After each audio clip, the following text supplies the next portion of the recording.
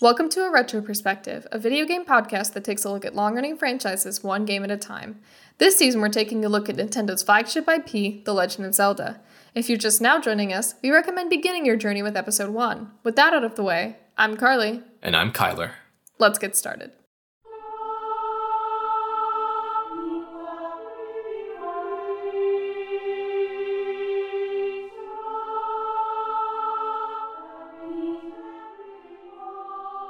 There may not be a more anticipated game in the history of the Zelda series than 2006's Twilight Princess.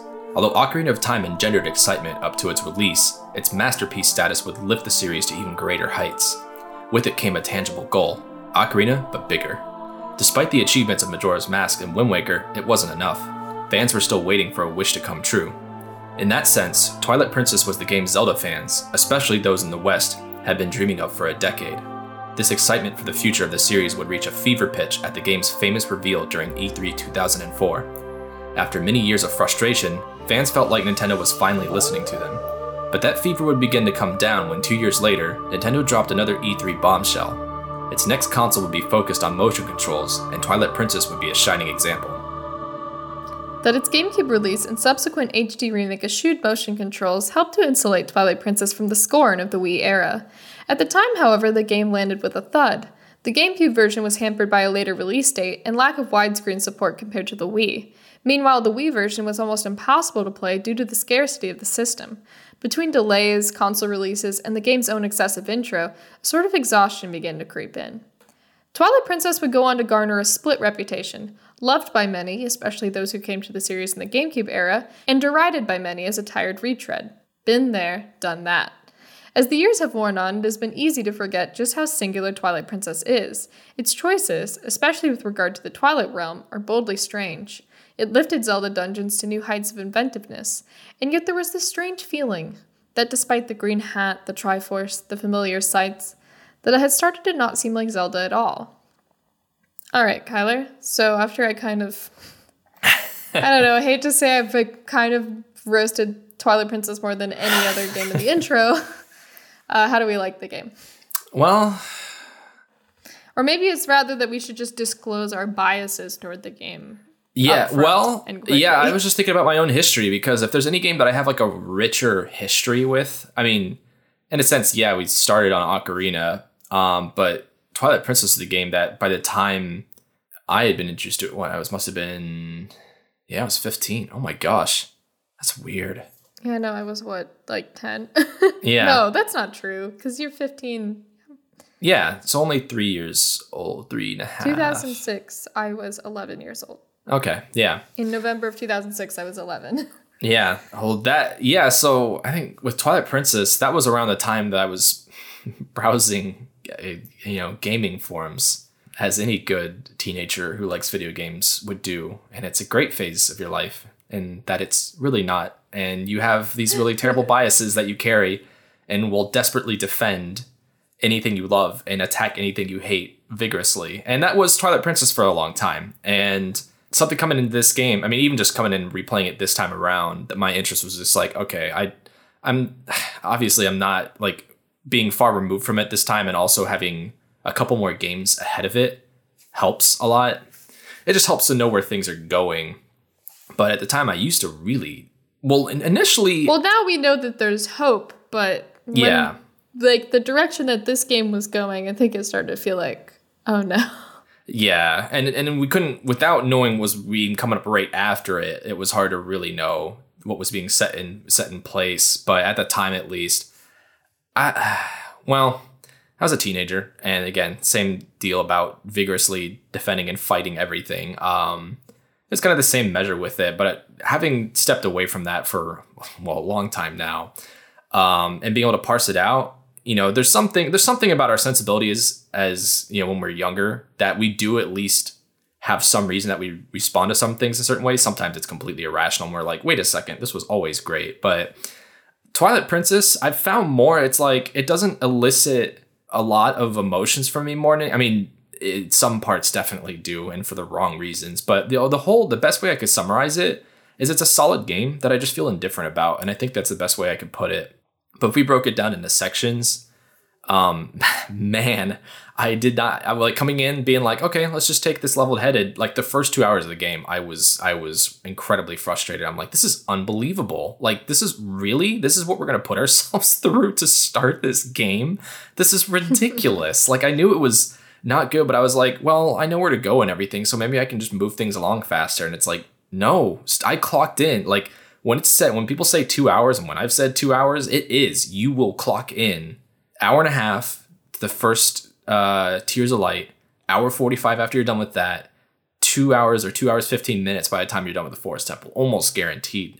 Yeah, we did a lot of time. We did, yeah, because you just as you were playing this game, we'd be like, it was like this many hours until this thing, and then we would like compare and whatnot. I think for me it was like, I don't know, 3.5, 4 till I hit Hyrule Field, and then everything Lake Bed just. I think you clocked in, you were done with Lake Bed like 8 hours. It took me like 12. Yeah, and I think the biggest thing is that dungeon took me like 4 hours. Oh my goodness.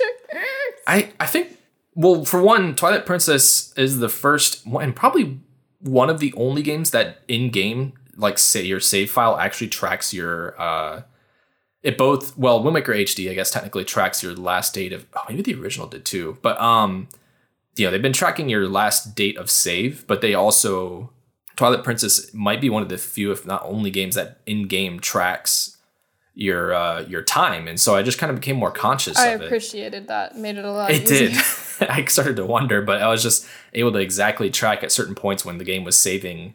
Well, mostly because the game prompts you at certain points too. But I can't believe how the best way I can describe it is inefficient. Like, yeah, you've kind of heard my feelings on Wind Waker's first third, even, I don't know if I could call it half, I guess half of the game, where I'm like, it's fine. It feels a little restricted, but in some ways it feels like it's better for it to be restrictive when the world is as big as it is. It shouldn't just throw you right into it. And it makes sense.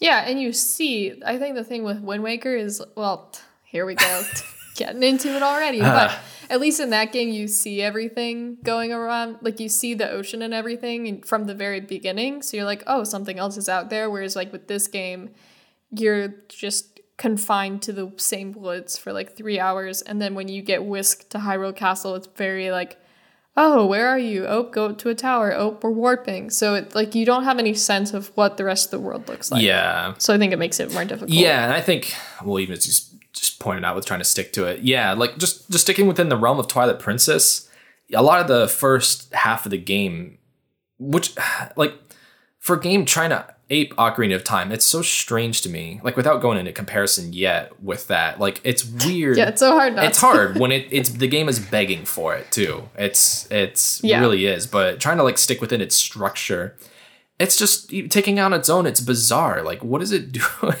doing that you get whisked away to Hyrule Castle, and then you come back, but you're not in the Twilight and you're still a wolf.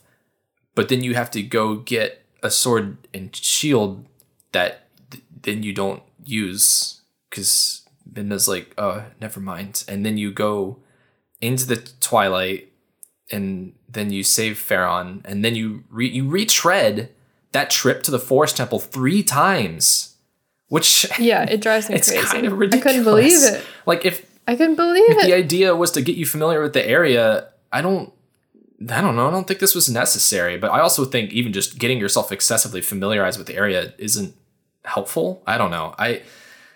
For so much of the first half of the game, I used to be defended in the sense that I'm like, well, at least it's paced better, and that's even kind of questionable. I don't know. Like, Elden is paced to a degree that I would think, like, yeah, you get there, you're now in the Twilight, and you do that, and well, even then you have to just randomly backtrack to get Iron Boots to come back, it's a short trip, but then you come back, and that's after you go up the mountain, you fail, you go back, he's like, oh, you should go talk to the mayor of where you came from, and then you get your horse. Then you get the Iron Boots. Then you come back. Then you fight King Bulbin. Then you go up. At that point, it's a straight shot up Death Mountain. And then you're in the dungeon. And that's fine. But then you get to the Lanayru province, which I thought I was going to like more. And I the first half of this game, there's that the best way I can describe it is this unshakable weight of dread that just sat, that I'm like, I am just exhausted from playing this game. I didn't think I would get so tired from playing it, because I'm just trying to enjoy it on its own merits. And the collective experience of the start to end of the game it feels like Twilight Princess is really trying to justify and juxtapose its story as really important. And there are things I like about the story. That's probably one of the biggest new discoveries of playing this game, that I'm like, there are things I like. There are elements I like about it. They actually try a lot of interesting things. I think the best conclusion you and I came to when discussing it or what you said specifically, was it feels very anime, and which is true. And there are elements that I generally like. It just feels half baked at the end of the day, and which is kind of not what you want when a game puts you on the railroad tracks all the time because of story. Yeah, and I just couldn't. I don't know. Like, I tried to pick up on the new things the game does, which mainly reinventing the items in these different manners, or like especially the theming of the dungeons is definitely the most extensive to date. Like, they really, really push it. But then I try to figure, it's like, but these dungeons always kind of just bored me, and I'm like, why is that? But paying attention to it, these dungeons have almost the exact same structure from dungeon to dungeon. I think maybe Temple of Time is different, but it's probably worse. Yeah, it's not necessarily like backtrack through the dungeon, but you can smash the gates, which I suppose is kind of satisfying. But it's like, you get to the top of the dungeon, you've literally seen everything it has to offer, except for the very strange obstacle course to the boss, which is really weird. Yeah. Yeah, I started to realize it's like, oh, every dungeon's basically broken down into East Wing, West Wing, or East Wing item, West Wing boss key, and then straight shot north to the boss. Like, almost every dungeon has a similar structure to that. And maybe in the first Goron Mine, like, yeah, Force Temple sort of sits on that, but it's a little more free flow. But Goron Mines is another straight shot that just loops you through the dungeon in a way. It really is only just a straight line. It just doesn't look like it from the map, but otherwise they all rely on the same structure. I started to realize it's just like, oh, this is just not like it feels like, even though there's a different set dressing, even though the items provide very unique and even kind of fun ways of engaging with things, the structure doesn't really change, and the items, the use of them doesn't really evolve. It's mostly just like, yep, you have the item, so you can do the thing with it, and you can do it again, and then you can do it again here, and then you can do it again here. And it's interesting. It's just not terribly engaging. And so, once you get to the second half of the game, after you've done the side quests and exploration that the game has to offer, that's all you really have to look forward to, like 5 times in a row. And yeah, it's just, I can't shake it. I'm like, oh, this is it. Like, this is all we get. And I think even just, which is kind of a bummer, because when it gets into the exploration of the game, like as a Zelda game, it's pretty solid for a little bit. And that's mainly right after you get the Master Sword, and really before you start the big dungeon crawl to finish up the second half of the game. And I was just surprised to see how engaged I was. I was like, wow, when this game is being a Zelda game, like it's kind of nice. Like, it's not always you get to run around as a wolf, free explore areas. You got a claw shot, so it feels like there's a lot of stuff that you can do, and like some actual side quests open up. Yeah, for me that was the most fun part. Was like post Lake Bed, pre Temple of Time. Yeah. Yeah, and the mini games are really fun. They had a lot of fun with the ideas for that. They might not fit in the world in a way that makes sense. They don't really reward you in a way that makes any sense, but they're nice. They're fun. The fishing, if you're really into the fishing, is definitely the most extensive. I mean, the fact they give you a fish journal, I didn't really pay any attention to it, but that's fine. I don't consider that a mark. It's just a thing that you can do, and it's just there, and that's fine. So yeah, that's probably my collective thoughts on just the experience of playing Twilight Princess before we get into finer details or comparisons. So yeah, let's see. For me, I guess like my history to the game, I feel like is important to note, and maybe it explains why I've always been so bitter towards this game, is like I'm not one of those people that's like, oh, I don't want an Ocarina of Time sequel. No, I loved that game. And from the second that game was released, I was like, I can't wait till they remake it or they make it again. I just want to play this forever. And I enjoyed Wind Waker and I enjoyed Majora's Mask a lot. But I would definitely say I would be put in that camp of like, when the first trailer for Twilight Princess dropped, I freaked out. I was like, oh my gosh, they're doing it. They're doing the thing. They're making the dark, gritty adult.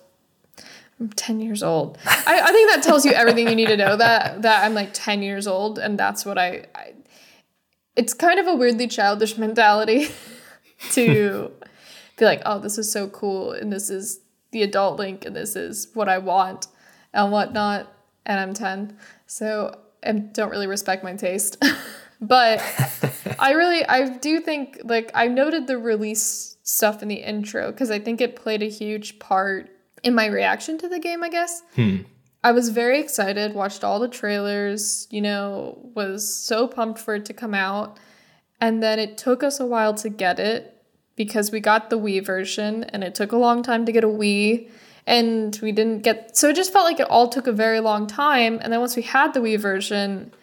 I remember my biggest hang-up was that I just couldn't figure out how to fish. And the game does not really tell you how to do it at all, and I didn't understand it. It did not feel like Ocarina of Time's fishing, and it was just like not any fishing I'd encountered in a game before. So I just struggled so much just getting around Ordon and figuring out what to do. And it took me forever, and then it just felt like it never ended. And so I think I got through Lake Bed, had my file get deleted for some reason, and it wasn't until, I don't know, like several years later, when I was like, or like 5 years later or so, that I actually beat the game for the first time. But I only actually beat it using an infinite claw shot cheat in the City of the Sky because I was just so frustrated and I just hated it so much. And so that was the only reason I got through the game, was then I just cheated and I was like, screw this game. And then I actually completed it without cheats for the first time for this podcast, which is kind of crazy to me because this is my favorite series of all time. So even if it's like, oh, I don't really like the game, I would, more Zelda is never a bad thing. But I think this game, when it came out, I think every choice it made offended me. I think that's the thing, is I'm not mad at this game for not being Ocarina enough. I think I'm still bitter. Or I'm not mad at this game for being too Ocarina. I think I'm still mad at it for not being Ocarina enough for me, because it ruined, or the take on Ocarina's world on Hyrule, it was just so not for me. I just didn't like it. I didn't like Ordon. I was like, yeah, I guess the game just in some ways felt like Zelda fanfiction to me. Like, it felt like the Twilight realm just appeared out of nowhere. Midna felt like a character from a different game. I didn't really like the people in the town. I just didn't really like the characters. I didn't connect to them. I didn't feel that, I don't know, they felt like a different style. I just didn't get it.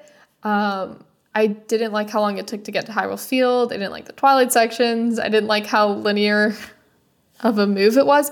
And I think the move that made me the most upset when I was a kid was Kakariko Village. I have had such hatred for the portrayal of Kakariko Village in this game for so many years. It was so disappointing to me, because I think I'd always dreamed of playing Ocarina. Oh, I can't wait to see like the big bustling. I can't wait to see this, but bigger, basically.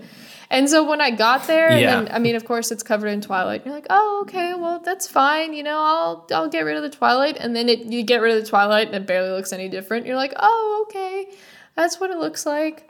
That's fine. I'm fine with it. I'm fine with this weird Western desert town. And I guess, like, look, okay, from I guess it makes sense from like a geographical environmental perspective. I still hate it. There's nobody there, and it was just so disappointing to me. I was like, oh, 2 people live in this town, and I saved it. Who cares? I was like, oh, cool, the Gorons. I don't like, I was like, I don't like climbing this mountain. The Zoras, I was like, I don't like their designs, and then you don't get to do anything here, and I don't really feel connected to them as characters, and the Gerudo aren't here anymore. And so I think there were just so many points where it was like, it was because that I loved Ocarina so much that the game made me more upset. Because I was like, it's not even, Yeah. I don't know, maybe it's like, oh, this isn't how I remembered these things. But it just wasn't, I don't know. It just, I guess there was always something with this game, and I still sort of feel this way, that like Wind Waker is so different and does such absurd things with like changing up the art style and like putting you on a boat in the ocean. And like, and I guess in some ways it feels like it takes place in a more modern era than most Zeldas. And so I feel like I would look at that game and be like, oh, this isn't a Zelda game. But it always feels like one to me. And instead, it's this game where, like, if you take away the fact that I recognize the characters, it, like, doesn't feel like a Zelda game to me. Yeah. And so I don't know. So that's just, like, the crux of all of my issues, I guess. This time, I guess I'm much more accepting of it because we got another game in Hyrule. That's great. And so I don't have to live with this as feeling like the only interpretation.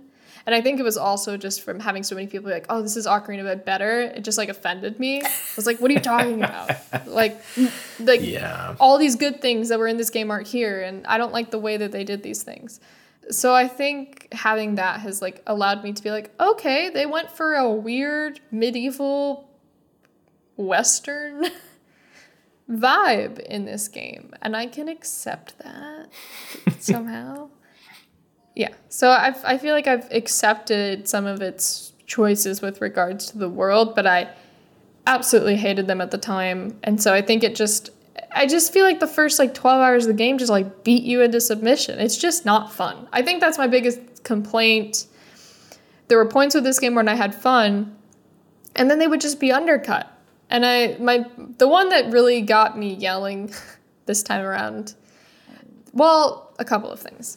Lanayru Province and collecting the Tears of Light, I just found it really inscrutable. There were times with this game where I don't think it's very difficult, but I had a really hard time knowing what to do.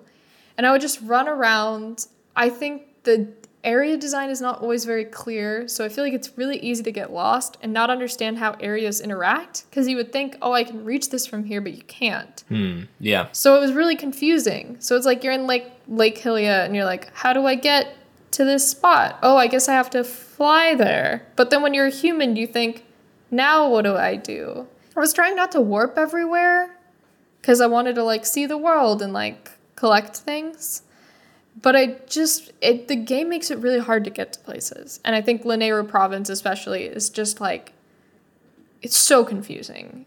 And like getting from like Zora's Domain and the river and the way that it all connects, it's really weird. I didn't really understand it. I still don't really understand it. After playing the game for like 40 hours, I just found that very difficult.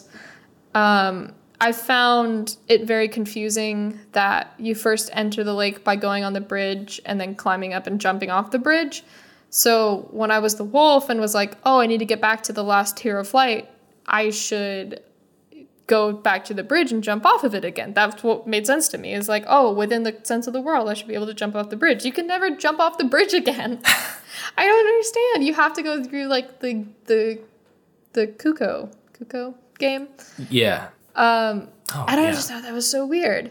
And instead you have to literally warp there. And that's just not my thinking from a Zelda game standpoint or just an environmental game design standpoint is, oh, the only way to get back there is to literally warp there. I would never, like, that doesn't make any sense to me. Yeah. It just doesn't. It just doesn't make sense to me that the way that you get in and out of that area doesn't make any sense. And then the other major thing was the build up to City in the Sky. I hate it really a lot. Because I spent the whole game looking at these owl statues. And a lot of it is also like, I forgot a lot about this game because I really have only played the last 3 dungeons like once in my life. And that was like almost 10 years ago, I guess. Yikes. So I forgot some stuff about the game, which explains my frustration at times of being like, oh, that's that. Oh, okay, I didn't know.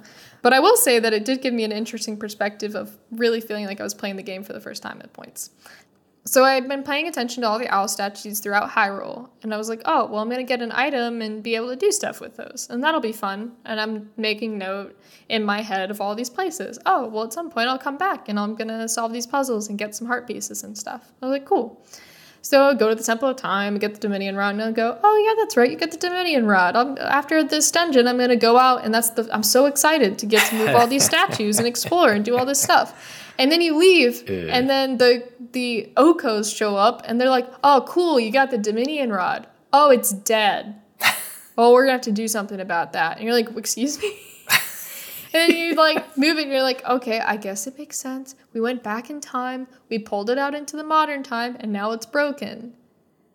There's not really enough lore surrounding the Temple of Time and all of those ideas for that to, like, really be solidified with me. I see the threads and they are planted, but I don't really buy it.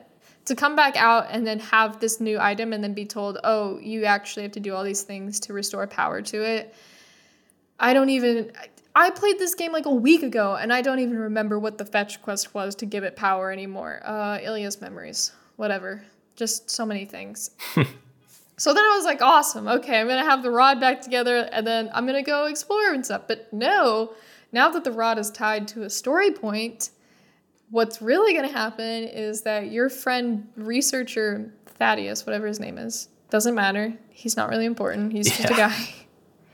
Then he's actually going to mark all of those locations on your map. And I'm like, all right, well, it's fine. I'm sure one of these locations is the one that will get me the thing that I need. So I just have to go to all of them and figure out which one it is.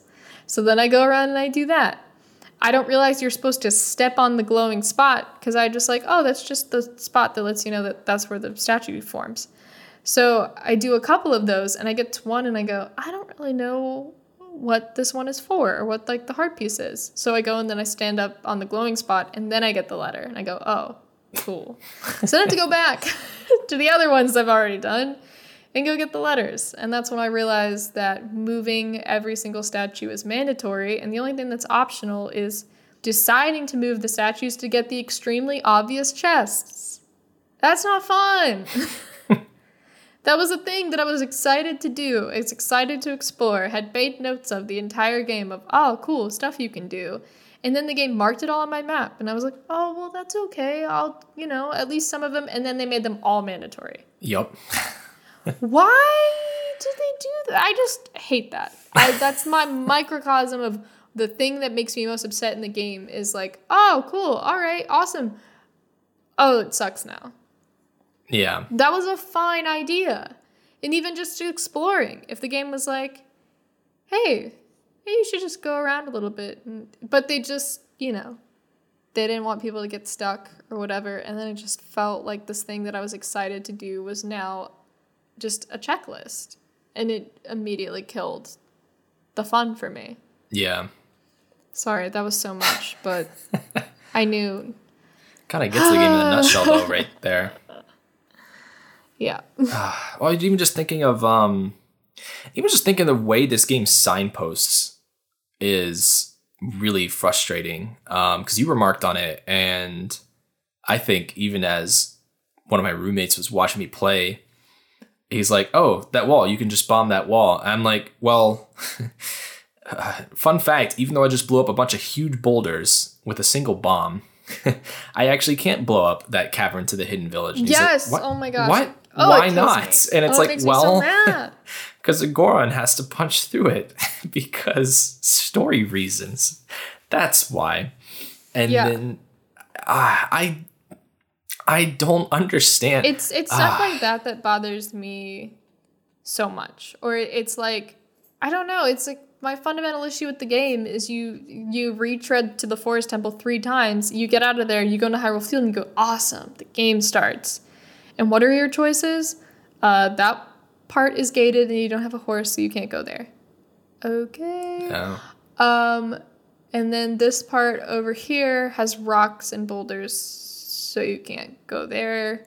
And if you try to leave Faron Woods, Minda says, well, no, you got to do a thing. Yes. Oh my gosh. That's a really silly thing that happens. Thank you for bringing that up. This is very silly. And I don't understand. So when you are first going through Farron as a human to save the kids, and you go talk to the lantern guy. When you look out to Hyrule Field, there's a gate, and it's closed that goes out into Hyrule Field, so you can't go there. You're like, okay, the gate's closed. Fine, I can accept that logic. When you're a wolf, the gate is open. And Midna just says, is it the end of the Twilight, or she just says, no, you can't go there? She just, no, you can't go there yet. Yeah. So then when you turn into a human again, it's the exact same thing. The gate is open. No, you can't go there yet. But there's... Why would you not just leave the gate closed the whole time? Why? Yeah, either that or just, I don't know. Like, why would you do that? They don't trust the player. Why do you open it and then have her then say, I don't know. They don't trust the player to explore or do anything at all.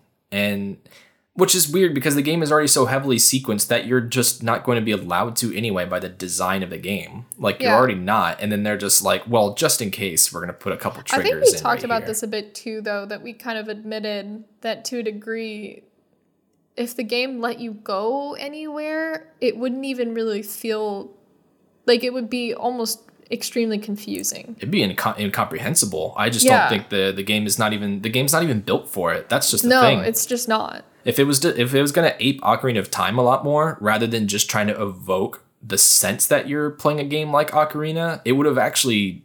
I'm not saying we got the same field design. There's some benefits to what Twilight Princess does with parts of its field, for sure. That kind of remind me of Ocarina in a really good way, like the weird abstract ledges and stuff you can get onto. But when it comes to the structure, it's kind of ridiculous. It's like in one sense, it's like, well, what if we just... Like, it's a question that you can ask. It's like, well, what if fans came in, hacked the game, and removed sequences? It's like, well, the game might actually be kind of a disaster to play. It might be kind of terrible because it's not built for it. And you could easily, even just playing the game with cheats and just doing ridiculous things, I have absolutely killed some of my save files in the process of just doing that, being like, oops, I have locked the Lanayru province into a permanent state of Twilight because I have no means of getting the game to allow me to go finish up what I was supposed to do. The game is not built for it in any capacity. And so it's like asking for it is kind of... Yeah, well, and it's like even when the game opens up, it still kind of feels like, I don't know, when you look at the map, and we did talk about this too, as we were playing it, I think the map also leads to some of that frustration because it's for the first time they go to a straight up area map. This is where the borders of the area are. Yeah. Like what your mini map like always was in Ocarina of Time. But when you go to the main menu and you look at the map, it's a painterly, vague sketch of the map. Yeah. So you get a sense of what the world looks like and how it all fits together. And you don't get that here. And I think from a functional perspective, I guess the map is more effective because you can see all of these hallways. But then when you look at it, this big open world looks like some open areas connected to each other by hallways. Yeah. And so it kind of struggles in that way. And look, I get that it's a GameCube game. And so that there are limitations here. And like, you know, all of those things, I guess, make it easier to load the areas and whatnot. But it's almost like it goes so big, but then it has to confine itself because it's so big. Whereas maybe it could have been smaller and more integrated and more open and felt more successful to me. But and also 2 of the 5 field areas are almost completely barren. So that's not helpful. Yeah.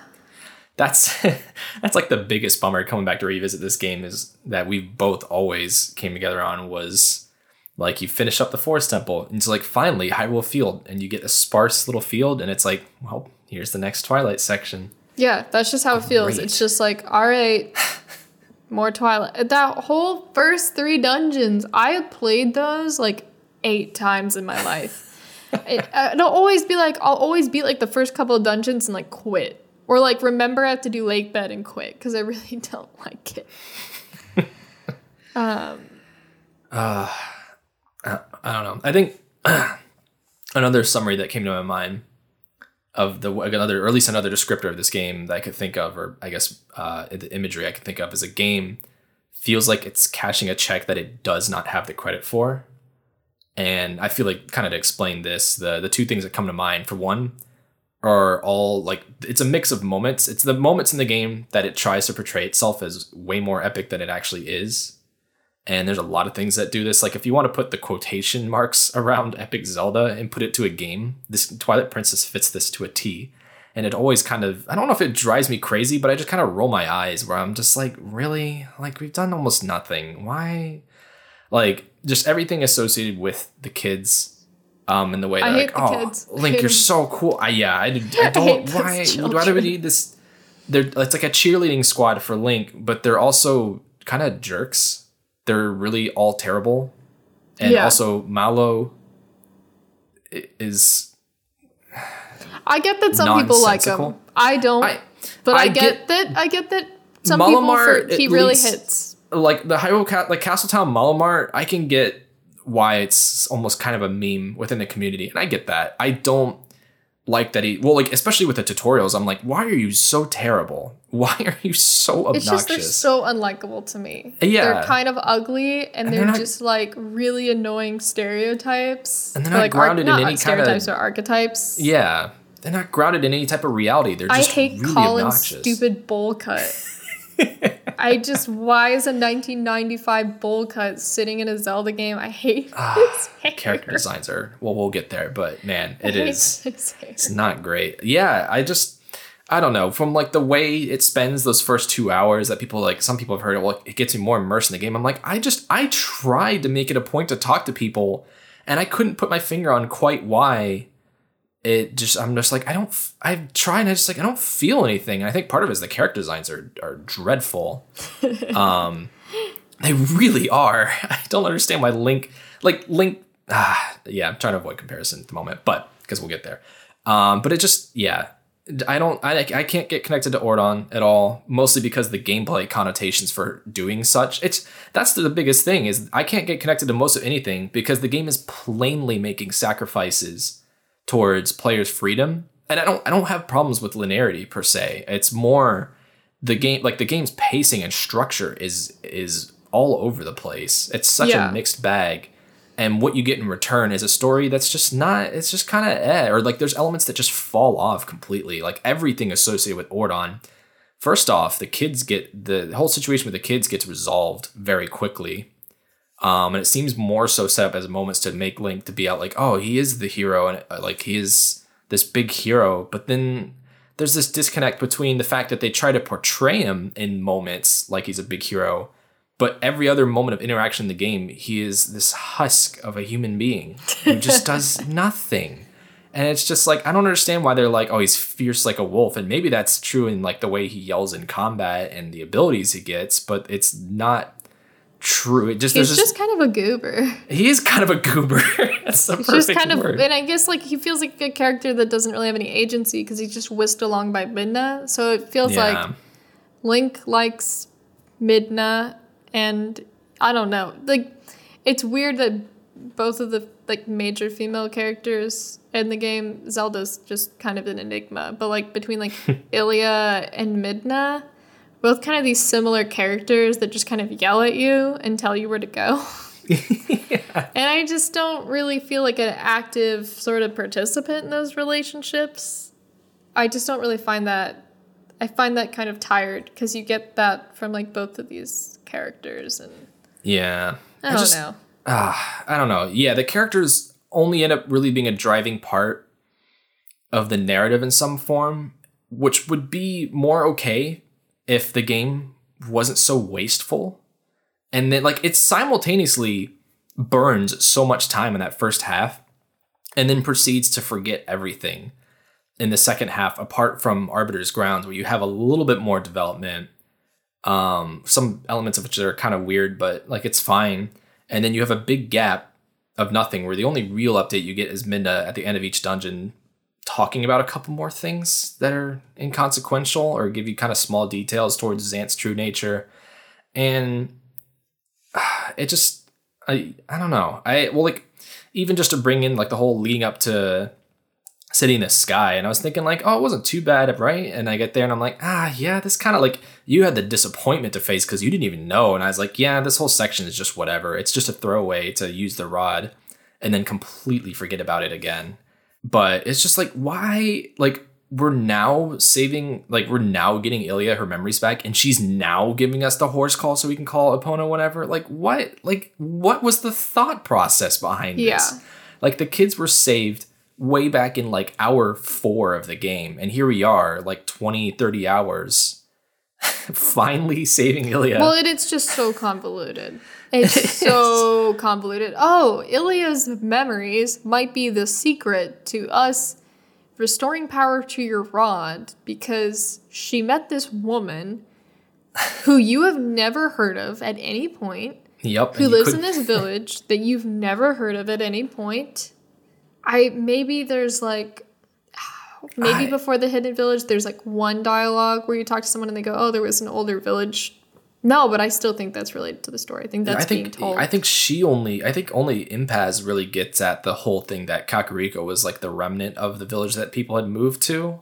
Yeah. And, now this is making me think of something else this ties into, which is the, I don't know, even just thinking about the overarching theme of this game is just impossible to put a finger on, because people are like, oh, it's so dark, but it's like, it's so inconsequential. But like, even beyond that, there is like intrigue that they just don't develop. Like, there are a couple sparse moments where characters important to the plot, mention like maybe there is hope for the declining kingdom. And I'm like, what does that mean? Like, what are we supposed to make of that? Like, as far as I can see, Kakariko's a mess, sure, but everyone else seems to be doing fine, and you've resolved most of their issues. So you're like, I don't see what the problem is. I feel like the game, if I had to make an argument for like what the theme of the game is, I guess it would be like, it seems to be a kind of related to sort of like ignorance and the fact that people in Castletown are kind of stupid and are ignorant to the world around them, and I guess to the fact that they're covered in Twilight and that there's a huge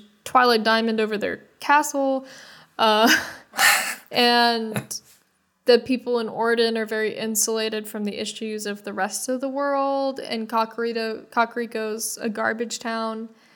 But none of it ever gets connected into a way. It's not like there's a contingent of Kakariko folks that are like, oh, we've been left behind by the kingdom. There's nothing that puts any of this on, say, like Princess Zelda's lap, which, does she have a father? Is she the queen? What is the royal family situation? With the fact that, like, she's... In this game, well, I guess every game kind of mentions what the deal is with Zelda. And this one feels really weird because it's like, okay, she's the princess, but she chose to surrender. Yeah. Does that mean, like, the king was killed? Or is Princess Zelda just the ruler of... We don't know. Or is she just here for status quo? I don't understand. I just don't understand what her role is in it, because it's portrayed as she can make these major decisions, but she's referred to as Princess Zelda. So yeah. So they're examples where if they want to have a deeper story, which they put the game on rails to have a deeper story, then they're pretty much asking you, hey, evaluate the story because it's an important part of this game. Yeah. Like with the lakebed temple scene, really when you finish up the Tears of Light for Lanayru, like that whole scene, it's like, oh, I didn't realize there was a risk that Link would feel the temptation of the dark powers of this thing, even though doesn't seem like he's capable of using it. Midna's primarily collecting it. Like, if they were going to play up something like, oh, maybe Midna is up to something that's not good, but that's never even like thought of. It never really feels like, even when she gives you that revelation at the end of like, oh, I was only thinking of my own self-interest, you're like, sure, of course you were. Like, it doesn't really feel like a revelation, because it seems clear to you that, like, she's not trying to, I don't know, she's not trying to destroy your world. Yeah. I mean, her intent originally was she didn't care, and she grows into a state that's like, you know what? Yeah, like, I'm not going to be such a jerk anymore. But it never forces her to make a decision. It's not like she goes from, I didn't care about the world of light, and now I do. It would have been a bigger thing if she was going to follow in the, like, if the result of her own anger and want for revenge against Zant actually put her at risk of also end up falling into his shoes and being a hypocrite, I think that could have been interesting and at least put her at risk of that. But then, like, maybe like even just having all of the Twilight, whatever, the helmet, the relic, whatever it was, I don't know what they're called. The fused shadows. Thank you. Like, maybe if having all those, like, when you finally got those all together, like, maybe I'm also really But she does get them back from Xant at the very end, and then she's able to use them. So then it's like, what is the mess? I didn't even see when she actually got them back. It's after they kill Xant. I know that she activates her power with it, but I just didn't.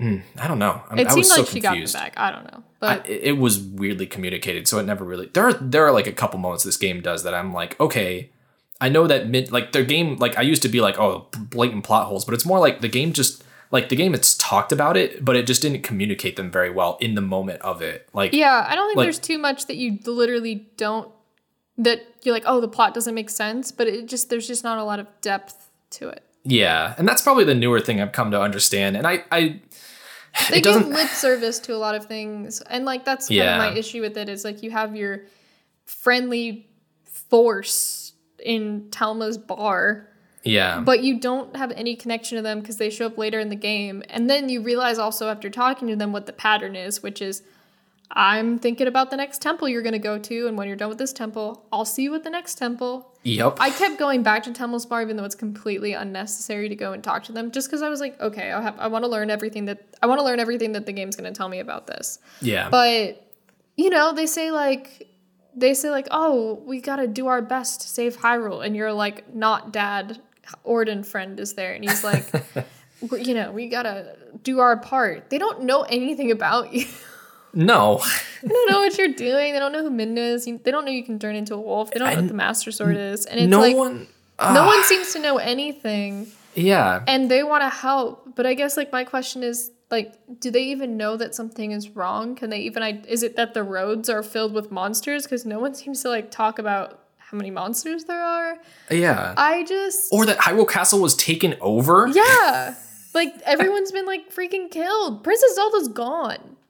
Has no one said anything about this? I don't understand. All you get is a couple moments from some characters, some just completely side characters, or like, I think even the Gorons in particular, they're like, oh yeah, haven't really hung out in Castle Town because the air is kind of something's really foul about the air there. But I'm like, what does that even mean?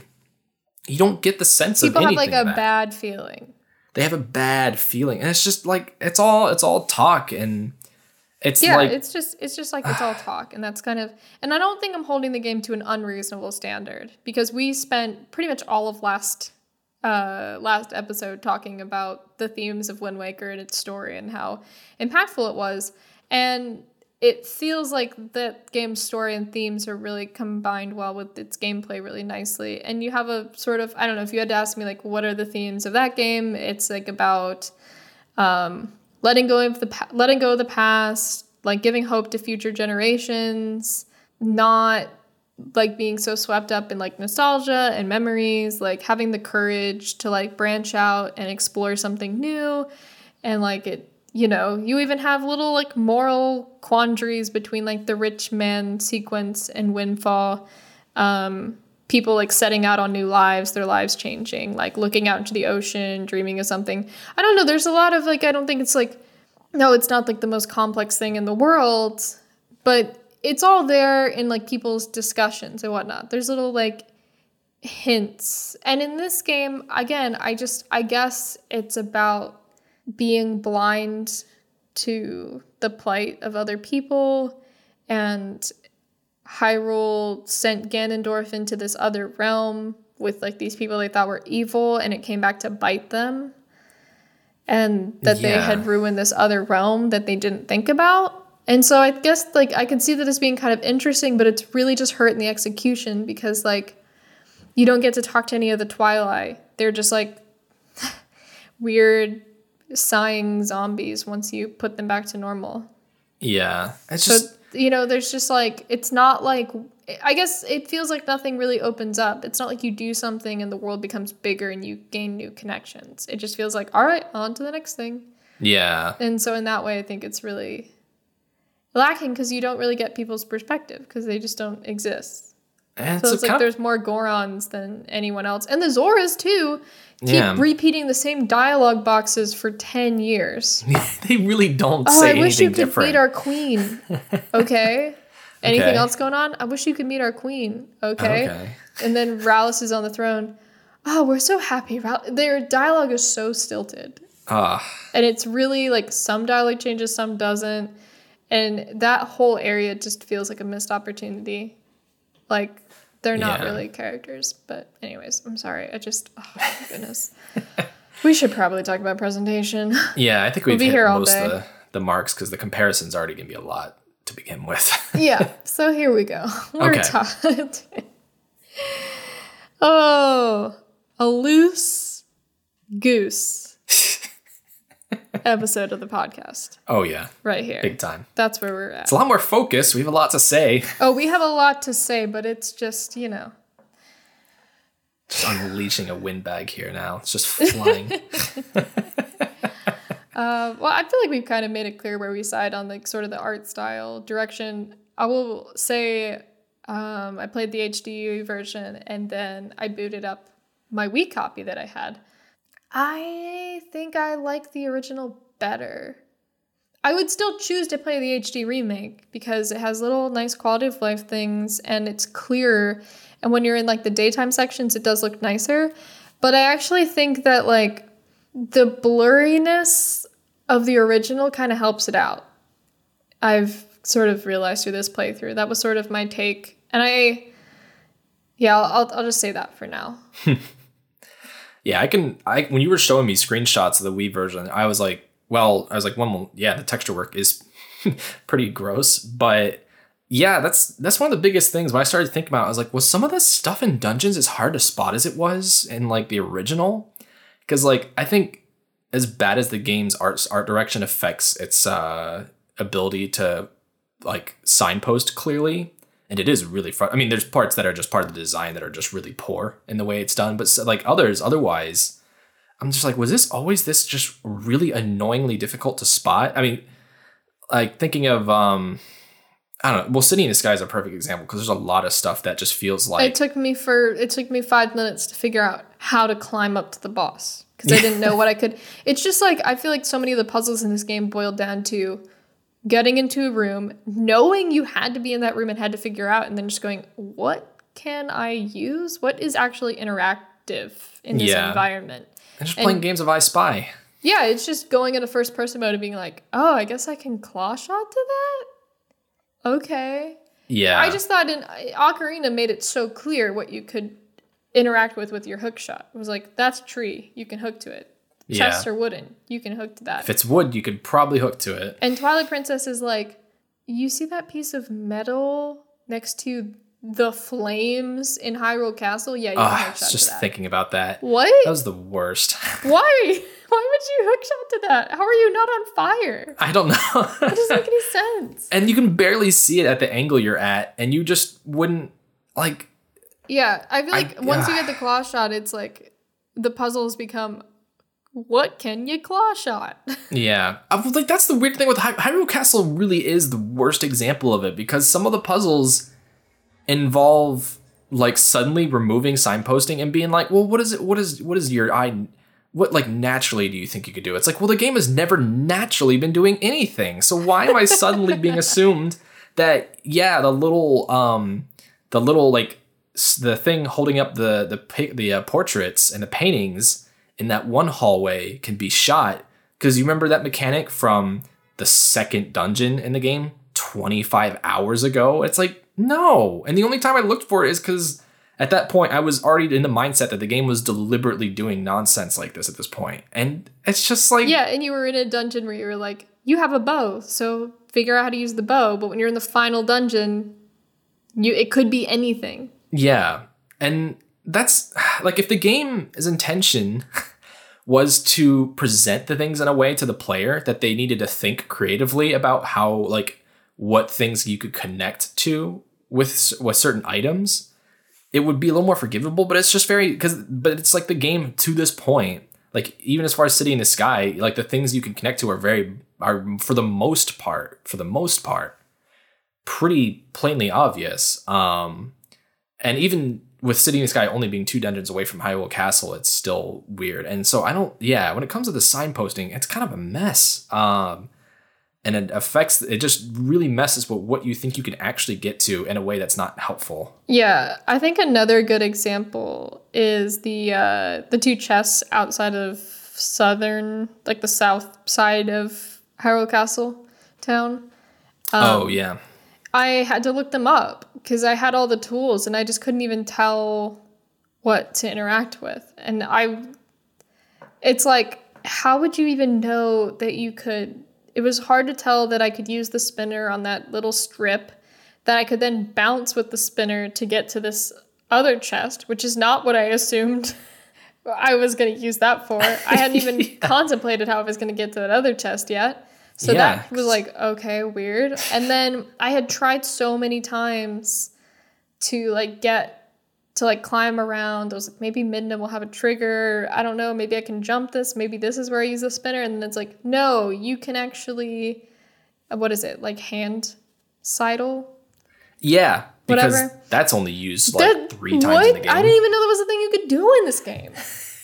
I was like, they what? carried that over from Wind Waker, and they're like, well, of course people play Wind Waker, so they would know. I figured, maybe I can go like back to wall somewhere. That's not a thing. But then, I didn't even know that was possible.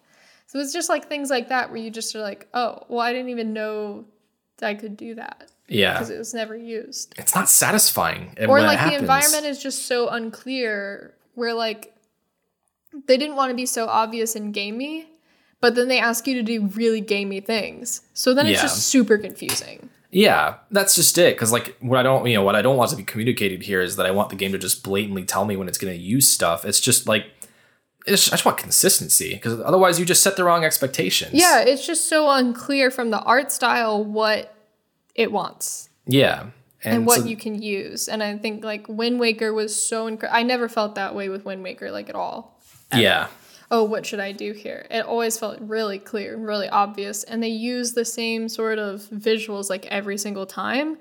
And I get that like Twilight Princess wants to use more of its visuals in an inventive way and like make it more realistic and be like, oh, of course you could, if you're thinking logically, you can get to that. But Legend of Zelda games have always had that logic gap problem of the way that you think about things and the way that there's a divide between like gamey thinking or like logical sort of, in the world you could do X thinking. It's always had those issues where like I think like Jabu Jabu, you take the fish out and whatnot, and that's sort of a logic thinking but feels very ungamey because you haven't utilized that, and it's not really something that happens in the game very often. Or at all, really. It's like the only time you ever use fish in the entire game. Yeah. So it's just stuff like that, I guess. And here, I think visually it makes it really confusing because it wants to be so, like, nondescript that it's so frustrating to me at times. Yeah. And I think that's probably the biggest problem with the art direction, really. I mean, in some, like, well, I think that even carries over even just into the story elements again. It's weird how much this game fails to connect its story and with its world and gameplay, and yet the problems that it has like affect both equally in equal measure. And the presentation, I think, plays a big part in as much as the characters are really ugly for one. Yes. That's one really big thing. I don't know what they were thinking here. I don't know if they're thinking about Ocarina of Time and Majora's Mask and the weirdness of those characters, but the simplicity that they had to strive for kind of made it work. Here, it's like you have a guy with a gigantic forehead, and then you have a guy who's more normal looking, but then has this dreadful face. I don't know. I don't understand. Like, why? Like, weird. If we're going to draw some comparisons, Wind Waker, sure, Link might have been one of the very few characters that actually had cat eyes, because there's actually not many that actually specifically have those. A lot of the NPCs have a lot smaller eyes. But like the weird abstractness of that game helped make that work, because you're already separated from the idea of reality at that point. Like you're not going in with the expectations of such. Looking at Ocarina of Majora's Mask, like in the original forms, they're N64 games that aren't able to put out human-looking, faces. So they're like, we'll do something a little more, like, they sit kind of weird and abstract. But Twilight Princess has some amount of power to do it. And it's, I don't know. I think they were trying to ape that, and they were also trying to make the game on the whole look kind of weird and fantasy. And I don't know, something got lost where Link looks fine. Some of the other human characters generally look okay. and then a ton of them are just awful. Well, and your whole like Fab Five crew is like straight out of a JRPG. They Final really Fantasy, like they've been imported from Final Fantasy 12. Yeah. Like some of the characters feel like, oh, this is a Final Fantasy take on these characters. And then some of the NPCs are like, you went for the angular stylization of the 64 games, but you went with really realistic texturing. So it's just horrifying. Like, yeah. The mailman. What is going on there? I don't know. I don't sorry. like him. That's like the game's visual. That's the game's visual style in a nutshell. Like, what are we doing here? Yeah. And I mentioned it before, but Link's complete lack of expressiveness. Like, I don't know. You feel like after the strides of Wind Waker, like, yeah, I get we're changing to a style where Link inherently can't express to that degree. But I don't know. I liked that like a lot. And I kind of wish at least some amount of that carried over. They clearly want to characterize him in a way that he has things he cares about. And I kind of wish that was more actively expressed on his character. His design, at least from an artwork standpoint, is still pretty great. I can give a lot of credit for that. It's still like the artwork does look really good for him. And I kind of wish he looked that expressive ordinarily. So I'm kind of lost on art direction. I don't know. I don't have as much to say in as much as I don't really like it. And I think it hurts the game a lot with the way it presents itself. Yeah, and I think it also limited them. I think it's like why Hyrule Field is just kind of... They tried to focus so much on making each individual area feel sort of like real and just like really putting this energy into it. But they dropped the ball when it comes to integrating all those areas together and making them feel part of like a tangible world. Yeah. So it's just like, yeah, Faron Woods looks great. But then we still get like weird environments that are chunky like Ocarina of Times, which... Yeah, we have just cavernous like cliffs and ravines that lead to the darkness?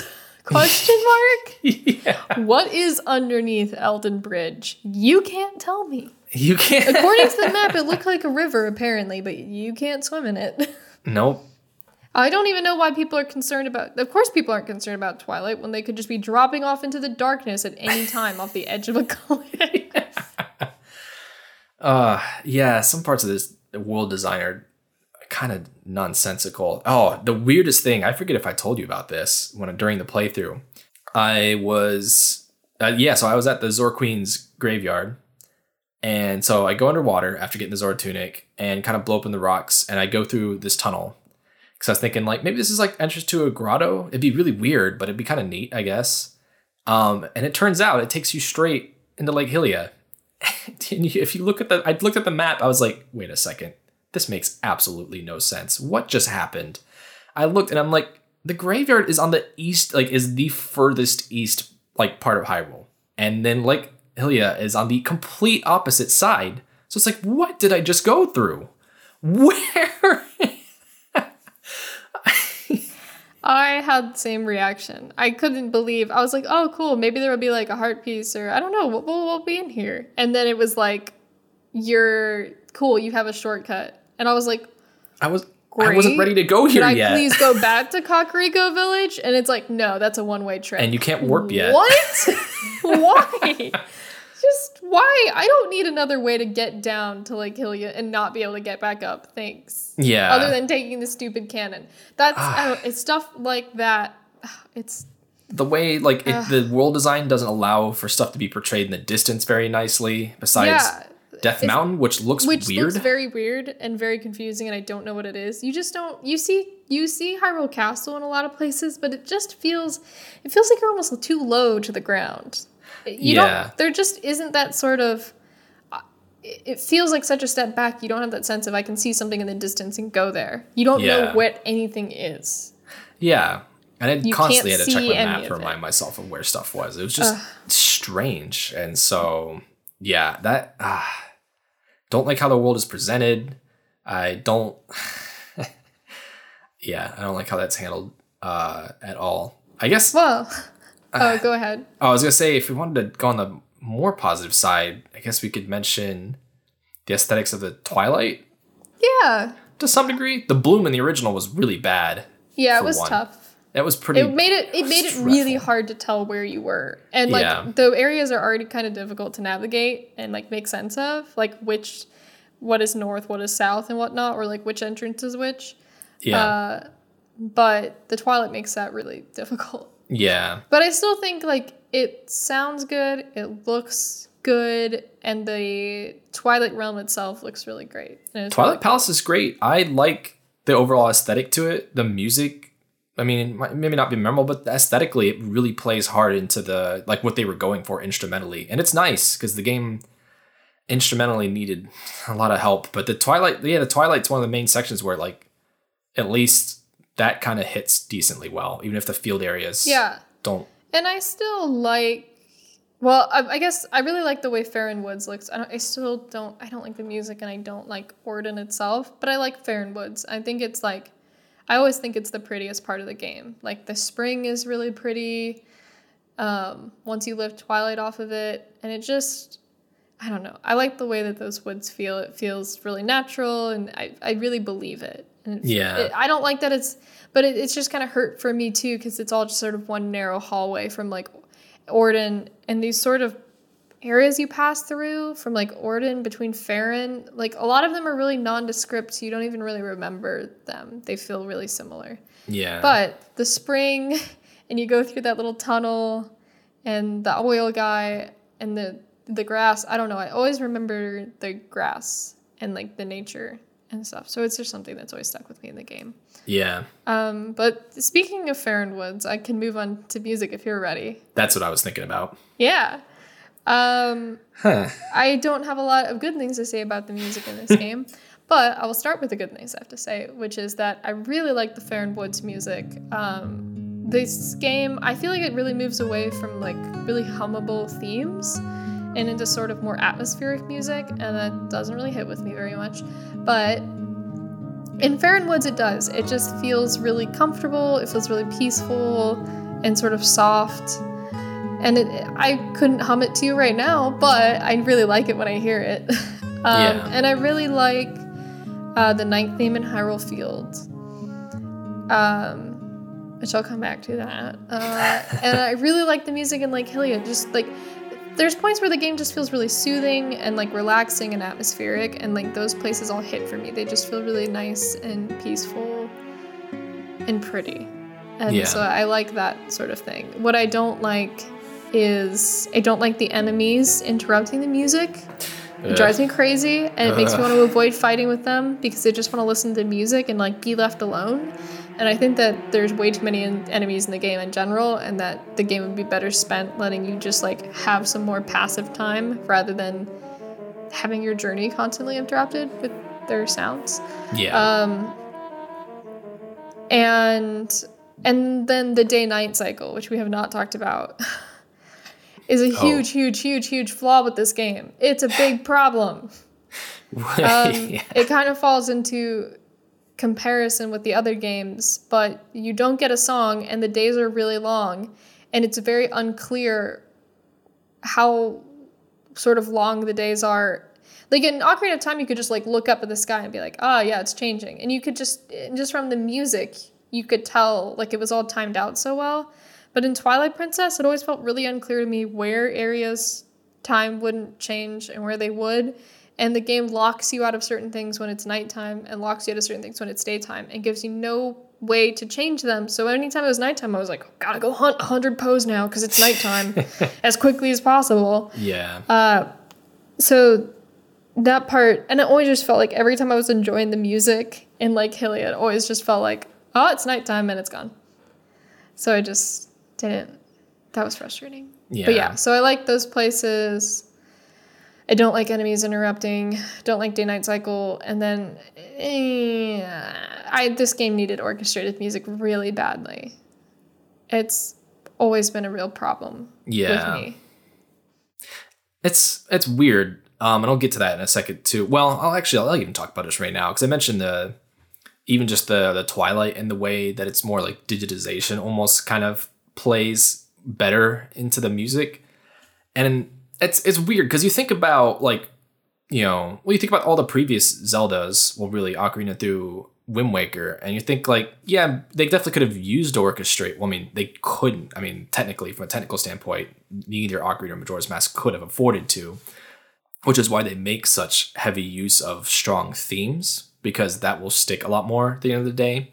But like with Wind Waker, you'd think like the Great Sea of all things would fall into that territory. But I think that a lot of that has to do with the way the samples are used, because it's very possible to use orchestral samples, even if they're not like more realistic samples, and use them in a way that better complements them. And I think that's Wind Waker, especially with the Great Sea. What helps so much is how it is conveyed and how it's all brought together. Yeah, and you have like, I guess sort of like, you have like the waves going visually, so it just kind of helps it all feel like big in scope, because the gameplay and the visuals really contribute to it.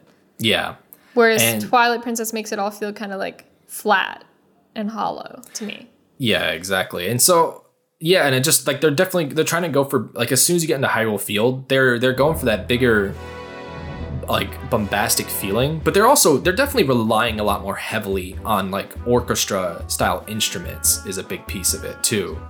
Whereas Wind Waker, its use of orchestra was pretty sparse overall. It otherwise relied on a lot of different instruments for its other pieces, and like the nature of the way they sounded helped a lot. But Twilight Princess is constantly relying on basically either a mix of a wind symphony or a full orchestra style arrangement for a lot of pieces, and it doesn't, and that like you can just kind of feel how lacking the mix is. And I don't, part of me makes me wonder if that comes down to the fact that we only have 2 composers versus 4, and Wind Waker had Koji Kondo, so it's almost unfair. But it does, Twilight Princess really does feel hamstringed in that regard. You pretty much mentioned the pieces that I particularly like in this game. There's a couple small bits. The canoe mini game is nice. It's just pleasant. It's not amazing. It's nice. I weirdly, maybe this is for the growing up the N64 and liking snowboard kids, but I weirdly like the snowboarding song. It's weird. It doesn't even feel like it fits in Twilight Princess at all. I don't think it did. I don't think so at all, but I still like it. I don't know. It's a nice composition. I kind of end up liking it. It really doesn't make any sense at all, but it's fine for what it is on its own right, but it really doesn't fit the game at all. But to mention the composers real quick, we have Toru Minageshi, who he's been a long stay since Majora's Mask, I believe, which I guess isn't that long or anything. Predominantly responsible for battle themes, but now we don't really know the roles that each of the composers had, because it's Minageshi and it's also Asuka Oda, who she's mainly done a lot of small side things, mainly just to kind of help bolster, kind of flesh out the soundtracks of a couple games here and there. She hasn't done a whole lot of work. But Minageshi, I was starting to think, I was like, I guess he's just not a good standalone. And I'm like, well, that's not necessarily true, because if you even look ahead through his track record, he goes on to compose Splatoon 1 and 2, which are musically incredibly diverse and fun soundtracks. So I wouldn't even go so far as to say that. I think without Kondo and without the other 2 composers to really kind of help bolster things, he's kind of left alone. I kind of, even looking back and listening to some tracks from Wind Waker, people are like, oh, this sounds like the horns from Pokemon Ruby and Sapphire. I'm like, oh, I guess that's one of those guys did compose that track, so I guess that makes sense. And just thinking how much effort contributed to that game's soundtrack and helped get so many diverse pieces in there, even if not all of them are like superbly memorable, that you could kind of at least get those elements of each composer. Here, you have really 2 people, and really Toru doing probably most of the heavy lifting trying to get this game to work, which is probably why it relies so heavily on a single theme throughout the entire game, for better or worse. But the one thing I started thinking about was the dungeon themes, and this is not in a good way either. I do not. They are clearly trying to extrapolate more on what Ocarina and Majora's Mask were doing, which is good. I didn't find much of any substance in Wind Waker's dungeon themes, except for Tower of the Gods and in Wind Temple to some degree. So these are definitely more atmospheric, but and maybe it's the collective effort of the game to just make me feel like I'm wearing like 200 pounds of like gear on me or something, that I feel just weighed down, but it just collectively added to that sense that I just didn't like anything that I was doing or hearing. For me, especially in The City in the Sky, it's fine, but when you've heard it for like 3 hours, yeah, it starts to offend you. That's half the problem, is you're in these dungeons forever. And Ocarina of Majora's Mask had some moments that helped kind of stick them out. Like they had the moments that kind of like that made you really get a sense of where the music is at least to some degree.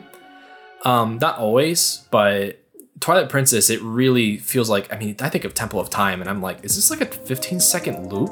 Is this all like there's like nothing to this. It does the same thing the whole time. City of the Sky at least reminds me of Forest Temple in a weird way from Ocarina. And I kind of like it. Yeah, but it really does start to wear. And yeah, all the dungeon music is pretty whatever. I don't think much of it. The boss battle music is, I mean, it was never a particular marker. I don't like it. I don't think any of it really stands out at all either. It's not very good. It's just like the instrumentation hurts it so much because anytime it tries to be epic, you're just like, okay.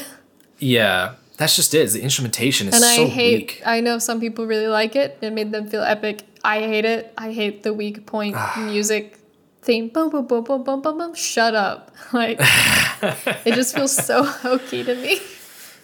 Yeah, the game's like, you're a hero. I get it. I get it. I don't know. Having a musical stinger for something like that, I think just further accentuates how weak mechanically the bosses are. Yeah, I guess it just makes that more clear. And there's a lot of there's weird Western motifs. And when I say that, I mean like American Western like movies. Like John You mean Wayne. like Hidden Village and the whole spaghetti Western shootout? Yeah, which is hilarious. It's honestly like, and the cat minigame in there is awesome. I mean, that's probably the best thing in the game. I think it's great. It was like, oh, it's wonderful. But it's just a missed opportunity too, because then there's no real depth there. And you're like, oh, I get to see a village. It's just a one-off thing. But yeah, it's a great moment. When you're fighting King Bublin. It's Bulbin or Bulbin? I think it's Bulbin. Yeah. Fat Moblin. I don't know. Fat King Moblin. Whatever. Who cares? When you fight him on the bridge, it has a very sort of a Western standoff sort of feel. Yeah. I think that's interesting. I don't really see how it super plays into the game, but I think it's curious. I don't know, I wonder how much that the trailer reveal, the initial reveal, played so much into how they played those circumstances up. They're there and they're present and they're big moments. You really are supposed to care about King Bublin. Business. ... He spoke. Just kill me. I'm sorry. I can't do it. Oh boy. There are just things in this game where I'm like, shut up. Like, stop. I can't believe this is not good. This is not good writing. When it tries to play up those revelatory moments. Some of the cuts are really weird. What a shocking character. What a huge development. What? Okay, so this is kind of relevant. It's semi-relevant. I don't know. I want to speak about it because you mentioned that and it's so weird.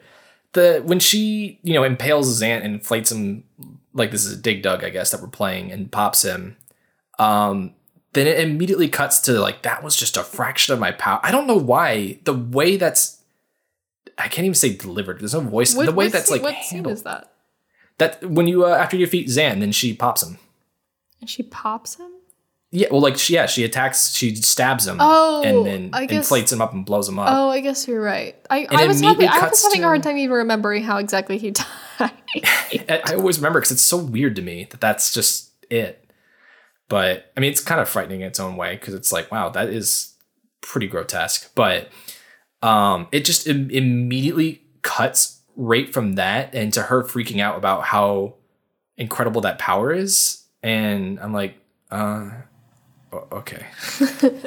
I'm like, I was like, that's okay. I'm like, wow, I guess this is an anime because this is anime. We got anime dialogue now. Yeah. But does it make anything of it? Well, I mean, yeah, I guess they try to play it up later when she's But she just keeps using that power. After that, she just keeps using it again, and she's like, fine. You're like, oh, I guess she's more powerful now. It's not really, there's not really a message about it. Like, oh, power corrupts. No, she's good. Turns into Squidna and stabs the big diamond and breaks it. I was watching, I forget what I was watching, and someone is like, everyone's favorite part, Squidna, because you can't. Awesome. It was a speed run where that was the only unskippable cutscene. That's hilarious. and then she's like, Dorian, I'm gonna fight Ganondorf, and then she fails. Yeah, shocking nobody because this is a Zelda game. And then she's dead, but she's not dead. And you're like, how? Okay.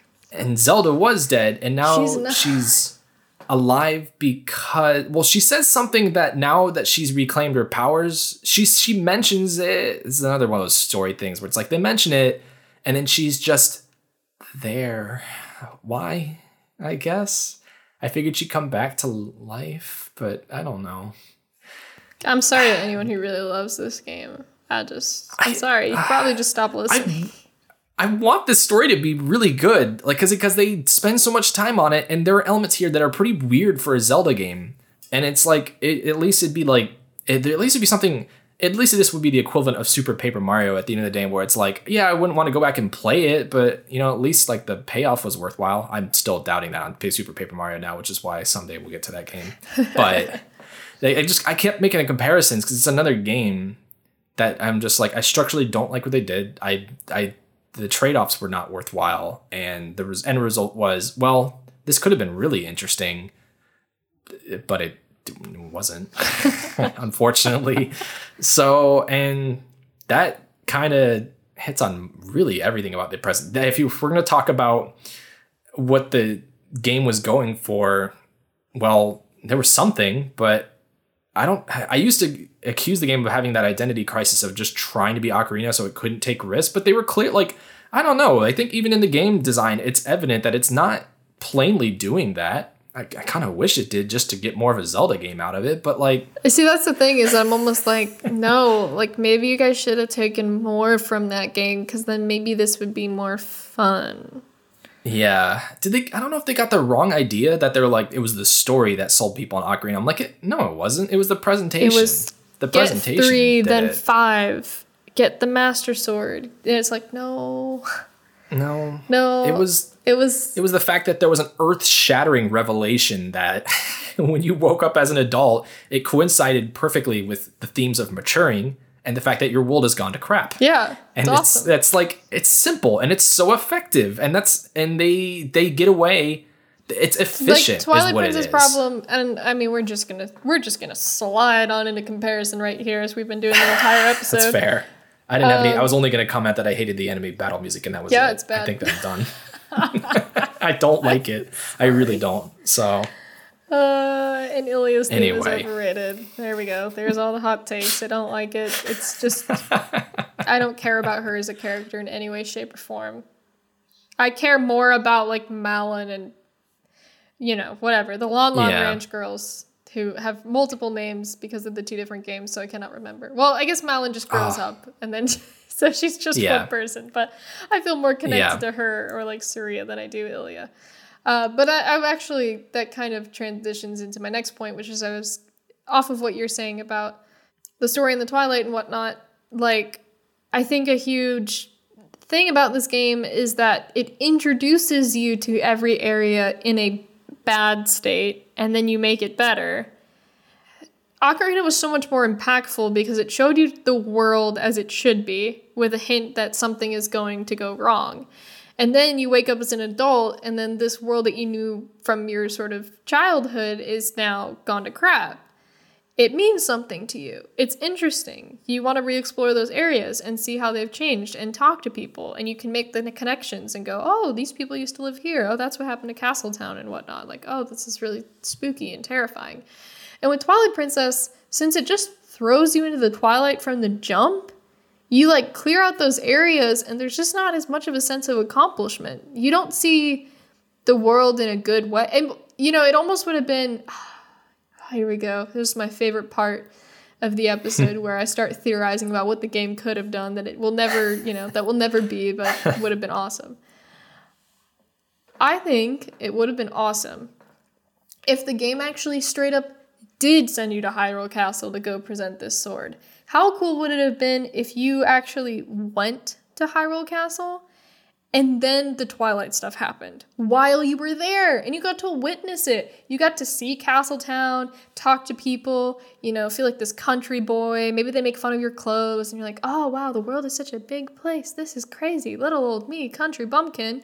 And then you present this sword and then it's like, oh, we're under attack. And then, oh, you're a wolf now. And, oh, you wake up in prison. And, oh, you got to track down Zelda. And instead of being in the tower, maybe she's in like a safe house or something. So much more interesting, even just hearing that. Now you're a wolf and you're with Midna, and now you've got to go back to the forest. And it's been a while since you've been in Orda, not 10 minutes, maybe.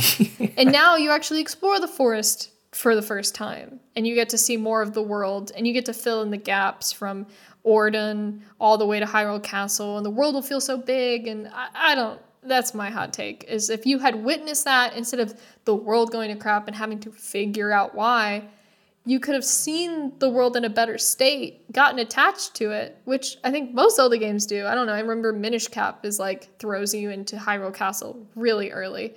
Kind of almost Chrono Trigger-esque, which is funny. Oh, yeah. But, like games that throw you into a town and are like, oh, this is cool, and you meet a princess, and then it goes haywire. I think that's way more interesting to me. Yeah. So I don't know. That would have shaken up the Zelda formula, would have done the same thing, and it could have made the world more interesting. So I don't know. I just think that's like one small thing where like you don't get to see any of these things. And maybe if you were there before all of this happened, you could get a sense of the way that the world is not very good. Maybe you see some Kakariko Village folks there, or you see some poor people, or something that makes you go, well, even before this happened, the world wasn't right. And it sets up a world where the Twilight and all these things happening, you get through them and you persevere, and you discover a better world at the end of all of it, after the people of Hyrule, go through their strife, or the people of Castletown are forced to confront their indulgences or something. I don't know. That's what I would have done if that was the direction I was going. And it would have been really cool. And I probably would have changed the field design as well. Because it's weird. Man, I'd be willing to forgive the game of most of its misgivings, I think. If it's just like, if the disconnect with like with the rest of the plot. You're just not an active participant in anything. You hear about things happening, and the only active participant is Midna. And so it just feels like there isn't really that, things have... There's no moment in the game where it super feels like things have changed in a way that is consequential. Like, Kakariko slowly becomes more populated, I guess, by Gorons mostly, and the kids. But you don't really see... it's not like things have fallen apart in Ordon. It's just such a blind spot. It's just like, there's no... I don't know. I think about the girl in Windfall who's breaking into the safe because you've saved her, but now her life, now things have changed. There are consequences to what has happened. I don't know, you try to go to this island that's going to be the source of your next pearl, and it's destroyed by Ganondorf before you get there. Like, everything in Majora's Mask.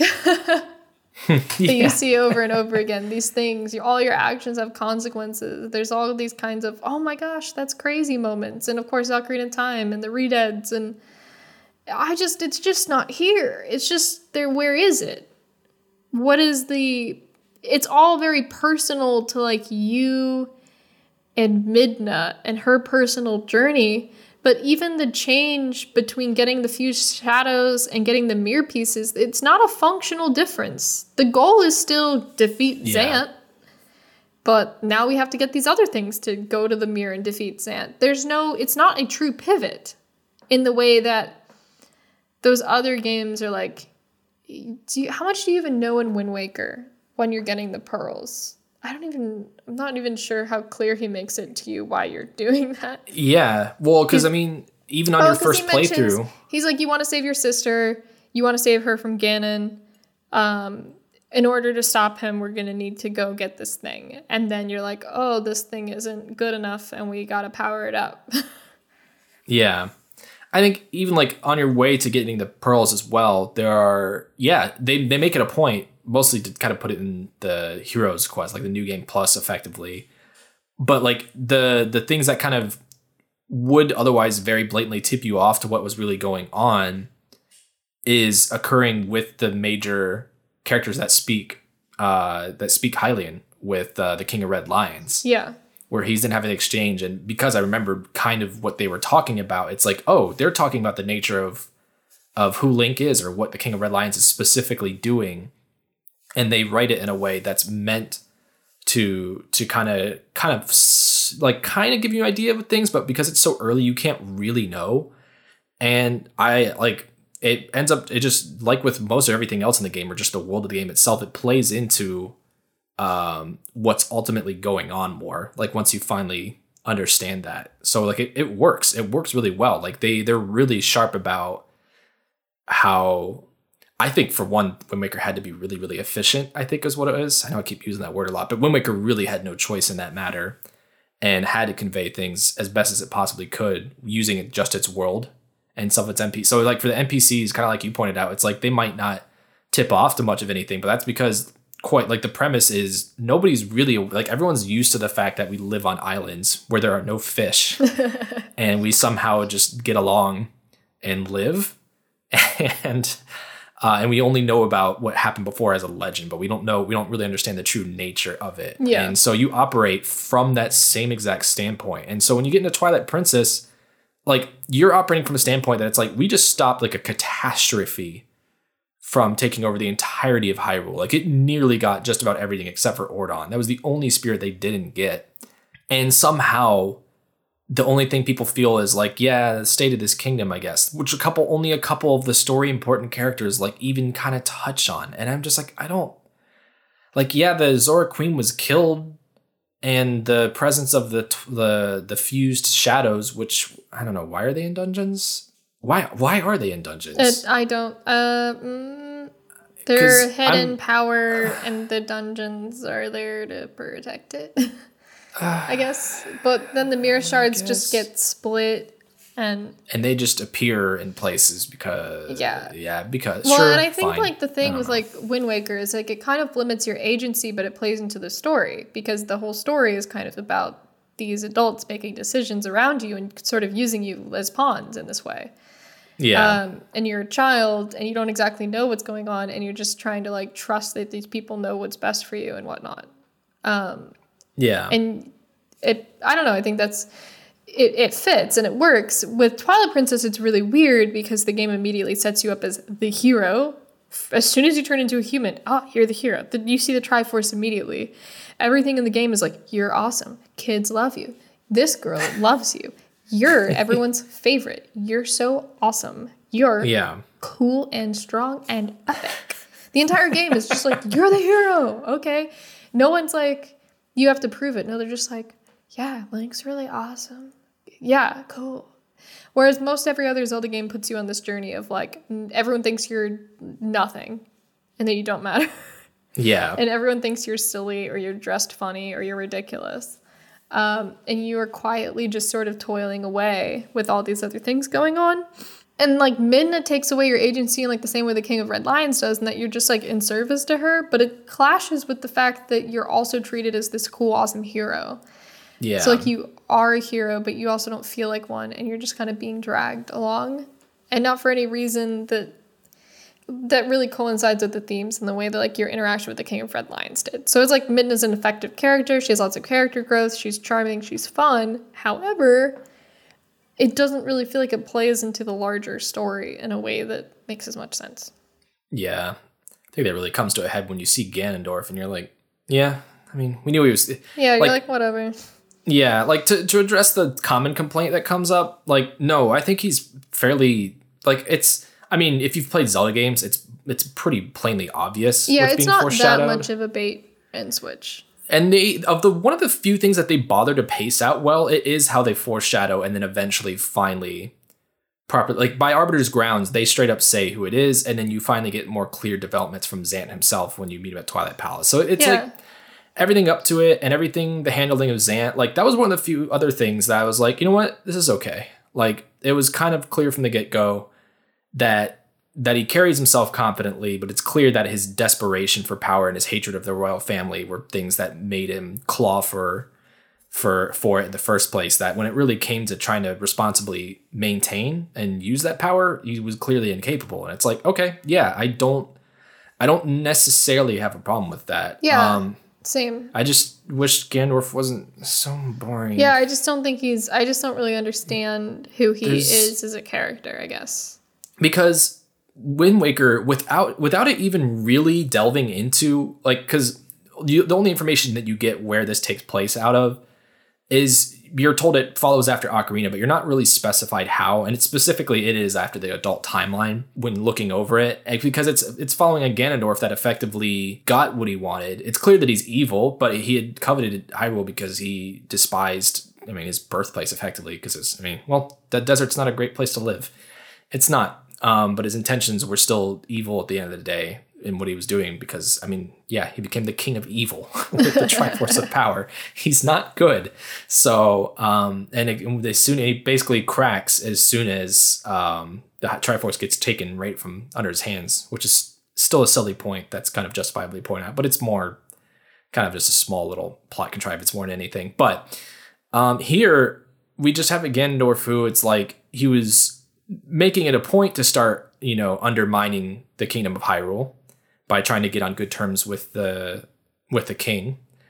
And then Zelda and Link, which we don't know how, but somehow they do. They are like, yeah, Ganondorf is not good because we've seen the future and a lot of bad stuff happens. And then they execute him. So Twilight Princess follows in that time frame. I don't know why the sages are the way they are. I didn't question it too much. I was like, I guess they just didn't get personified by anything. I don't understand this. So they're just, I don't know. They're just the way they are. So are you saying that this Ganondorf was executed by Link and Zelda wait, is this the child timeline one? This follows like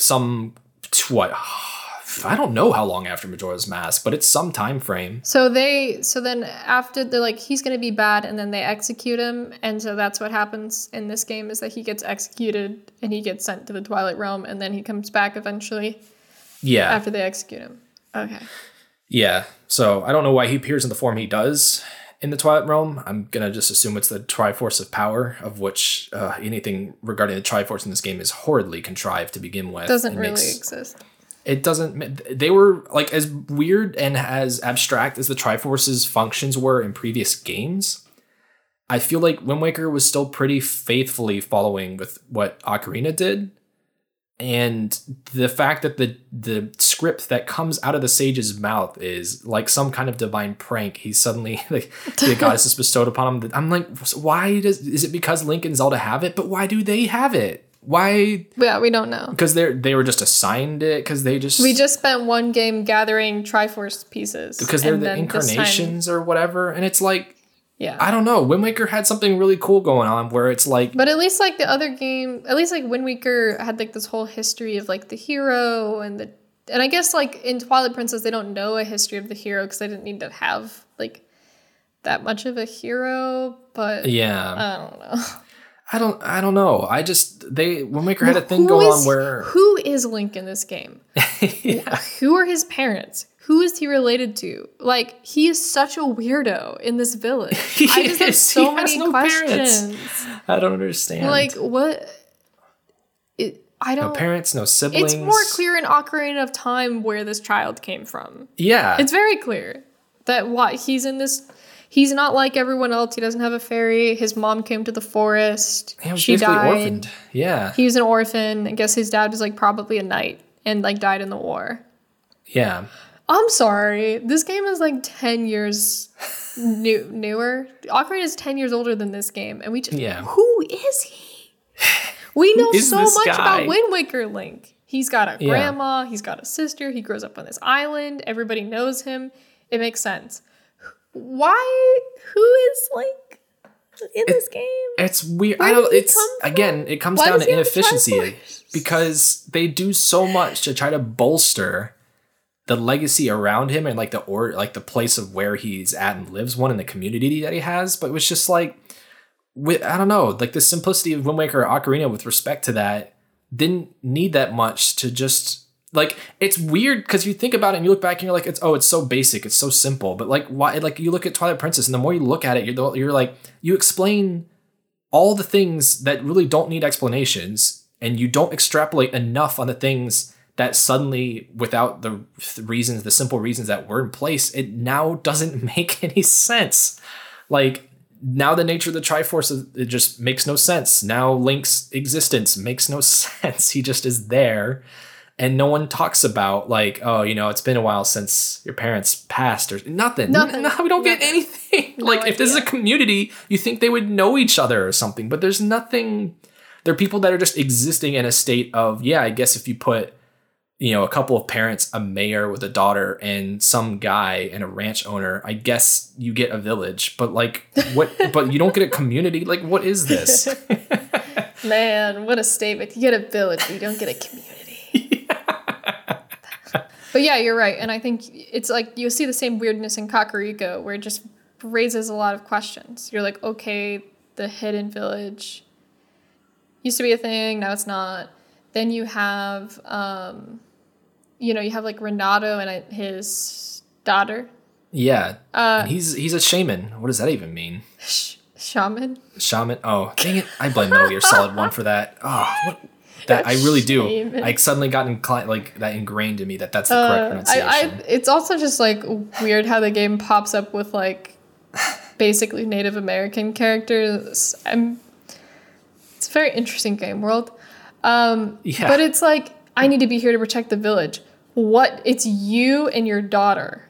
What happened to everyone else? And it's very unclear. It's like, has this village always been terrible, or is it also because of like the Shadow Beast, which only seemed to be like attacking people in that town, where it's like, oh, they attacked people and they turned into monsters. But you never see that happen. It's just one of those things where it's like, but you never see it happen. Yeah. You're like, oh, it would have been cool if you came up on some villagers and they all turned into monsters and you had to kill them. That would be pretty darn dark.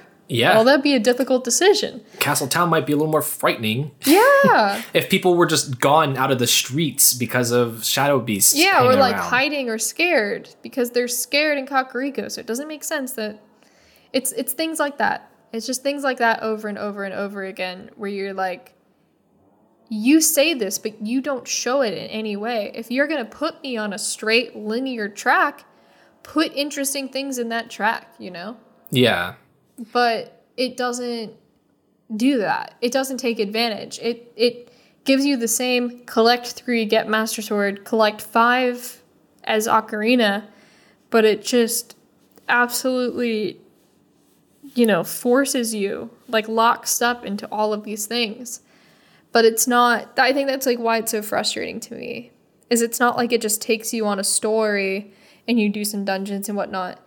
It's like, oh, we're going to collect 3, but you're going to do it in this order. So help me God. I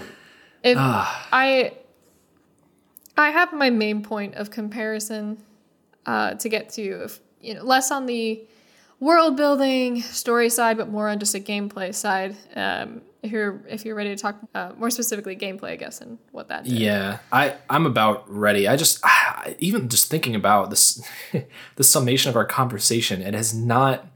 Some of it's been focused on the story. It was weird. Yeah, I didn't expect that. I was like, even as we've talked about it, like as playing the game, I'm like, a lot of this is like, yeah, there's a lot of weird contrivances and there's a lot of frustration, but so much of that stems from what they decided this game was going to be focused on. And all of it does is betray its own roots in a lot of ways. And then when it comes to, it's like we have a writing standard that's on the same level of previous Zelda games. In as much as, the characters aren't much for saying anything particularly in depth, but they added it in a specific kind of way because they were designed a certain way. But we're carrying that same mentality into a game that now is trying to get a lot of narrative focus. And it's like, well, your characters are the same degree of depth, which is to say not much. It serviced the other games fine because the way they were designed and meant to fit the world. But now all of a sudden it's like you try to, like, you're asking me to put a magnifying glass up to the overall plot and characters of this game. And I'm like, you all like you're still writing like it's Ocarina of Time and not in a good way. Yeah. But then the result is like how it affects the game. Like we haven't even talked details because of how much this affects the structure of the game so negatively. And I want to get into the details because there's a lot to be said for that as well, because I think to a degree that I can be okay with a story-focused game.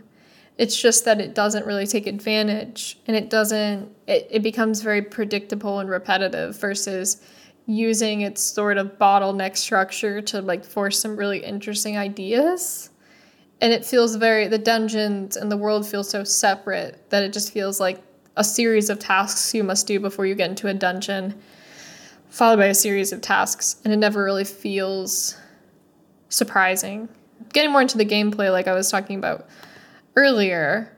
So I did a little bit of research, did a little bit of math, baby math for me because I'm bad at math. But basically what I did is I looked at all the 3D games we played up to this point, and I looked at their concentration of heart pieces, the amount of heart pieces, and then how many of those heart pieces are related to like NPC interaction or like mini games, anything that requires sort of side questy material and isn't just like I found this on the overworld sort of deal. There are a few that could be sort of borderline. So if you went and did the same experiment, you might get slightly different numbers. But I tried to stay as consistent as possible. There were a couple per game that I was like, oh, I don't know if I can include that. So I wouldn't include them. But this is what I found. So with Twilight Princess, they added 5 pieces per heart container. So that means, and you've got 8 containers from dungeons. So you get 45 total heart pieces that make up 9 containers. So they're less valuable than they used to be. You need more than you did in other games where you would have 4. You get 2 heart pieces per dungeon. So automatically that's 16. Just delete them. So you really only have 29 heart pieces outside of dungeons that you can get. 9 of those 29 are related to like NPCs, towns, or mini games. That's 31% of your available heart pieces in the game. 9 of them are related to like interacting with people and doing side questy stuff. Wind Waker, with 4 pieces of heart per container, had 44 total heart pieces. 1 per dungeon, technically, because each dungeon had a treasure chart that would lead you eventually to a heart piece. So that was 6.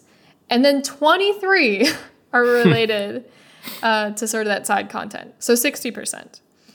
Majora's Mask, big kicker, because there's only 4 heart containers in dungeons. So there's 52 heart pieces, and 34 are related to side content, 73%. Ocarina of Time, actually really surprising. So in Ocarina of Time, you get the same number of heart containers from dungeons as you do in Twilight Princess. So that's a pretty apt comparison. And you have 36 heart pieces to look for compared to Twilight Princess 45. But since none of them are found in dungeons, there's actually more possible ones you can find. And of those 36, you get 2 in mini dungeons, and then 17 related to like NPCs, towns, mini games, whatever. So 50% of your heart pieces are related to like having to talk to people, existing in towns. And that again doesn't include some borderline ones like the heart piece in Impa's house and the like heart piece in Lon Lon Ranch, because technically you just go and find them. You don't have to talk to people. Yeah. But I think the biggest thing I found when looking at that, and my biggest issue with Twilight Princess, is even when you look at Ocarina of Time, anywhere you go, and it lets you go out and do them so quickly, there's like heart pieces in these different areas. So like as a child, you can immediately go to Gerudo Valley and get like 2 by like jumping around with a Kuko. Yeah. There's different environmental ones where you can plant the magic beans. So you can debate, because those are optional items, like what feeling you have on those. But, you know, there's stuff in the graveyard.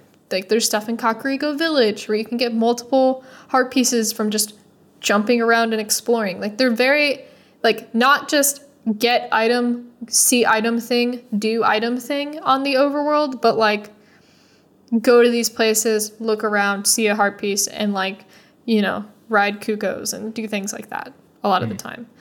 But just, I guess, like, Twilight Princess gave us like more, outside of Majora's Mask, like more potential heart pieces than any of the other games, and immediately just took a huge chunk of them away and put them in dungeons, which I'm not a huge fan of because it just makes it predictable. I'm sorry, just 9. 9 are related to like side questy things and not just like going into holes or like using the items in Hyrule Field. That's everything. Every problem I have with the game is really just summed up in that, because the interactions you have with people feel hollow. There isn't a lot of interacting to do. There's no trading quest really, right? There's not a trading quest. No, there's not. No trading quest. Bugs get you a wallet. The Malamart quest is fine, but it's just like there's just not enough of it. And there's nothing when you go back to Ordon, there's nothing for you there. There's just like, you know, you get heart pieces from like some mini games. But I don't know, I just found that you don't really have meaningful interactions with any people in this game. Yeah. And the environment, all the heart pieces feel so obvious, and that they're like, oh, there's a hook shot thing here. They don't feel like you get to like explore the world and like jump around and discover them. And things that you would think are going to be heart pieces after you went through all that effort to be clever, notice something, and then use your tools to get there, you get 100 rupees instead. And you get heart pieces from things that you're like, oh, okay. Yeah. That's my biggest beef with the game. It just, you know, there's not that much to find. I liked the Poe quest. And as I was playing the HD remake, I was like, wow, I'm surprised. I always thought this was so stupid in the original. It is. It's better in the HD remake because they give you a Poe lantern. So it lets you know if there are Poes in the area. And it also has markers on your map to let you know how many there are. The original didn't have that. And you can only hunt them at night. And there's no way to change it to night. You just have to wait. And the days are incredibly long. What? I have no idea what they were thinking. It's the biggest problem with the game. It's crazy to me that there is no... You're a wolf. You can't howl the sun song. I'm sorry. It's the one part that I'm going to die on this hill. I think even by people who love the game, pretty much it will continually acknowledge that it's one of the biggest flaws in it. It's kind of ridiculous. I don't know why... Like, not having an instrument is fine, because it's whatever. It's tradition. I don't really have a problem with it. We talked about Wind Waker and how the Wind Waker was fine. But not having a means of changing daytime when you've included a kind of organic ability to call Epona at any given point, and you can't do the same with any method. It wouldn't even have to work in like a magical way where the time would just fly. It's just... I don't know. It'd just be a way to set up, hey, we're going to transition into daytime now or nighttime. I have no idea. I'm going to start playing the hypothetical game. Imagine that first off, there were, say, refugees or something throughout Hyrule Field, and it was designed differently, and there were actually people there or something.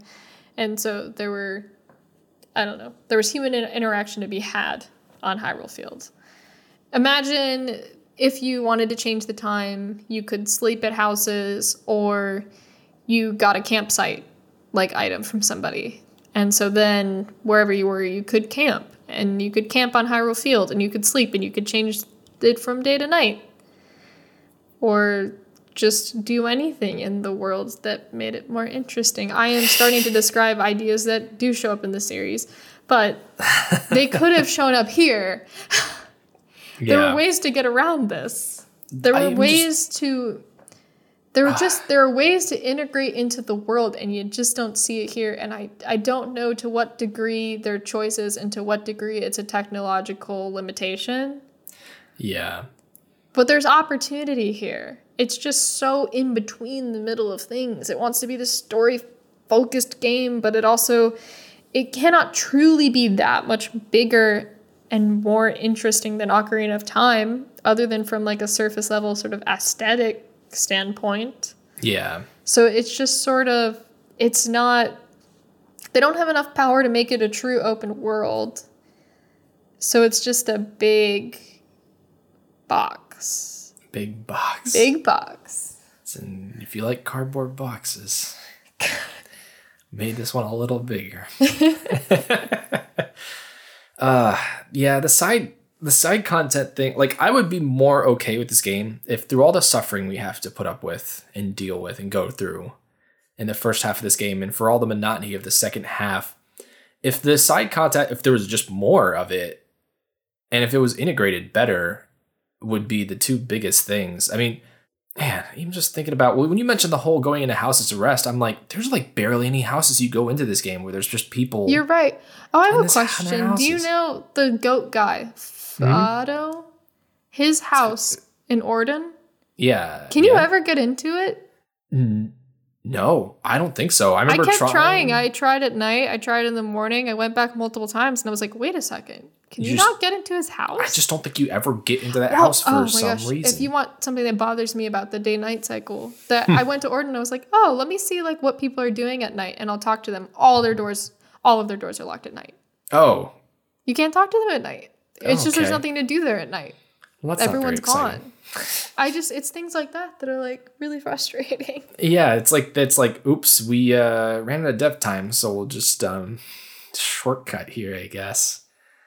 And man, there just isn't that feeling that people are living lives in the way that the other games achieve in a better way. There's just like the day-night cycle doesn't really do anything other than limit you. There's just that there's that loss of sort of depth and liveliness. Yeah. And what do we get in the process? A half-baked story that could have been interesting. Yeah. So it's like, what was the trade-off? At least from a pure Zelda standpoint, it could have been more worthwhile. Why are all the doors locked everywhere at night? Like, if we could have had more side content in the first half of the game, even just small things.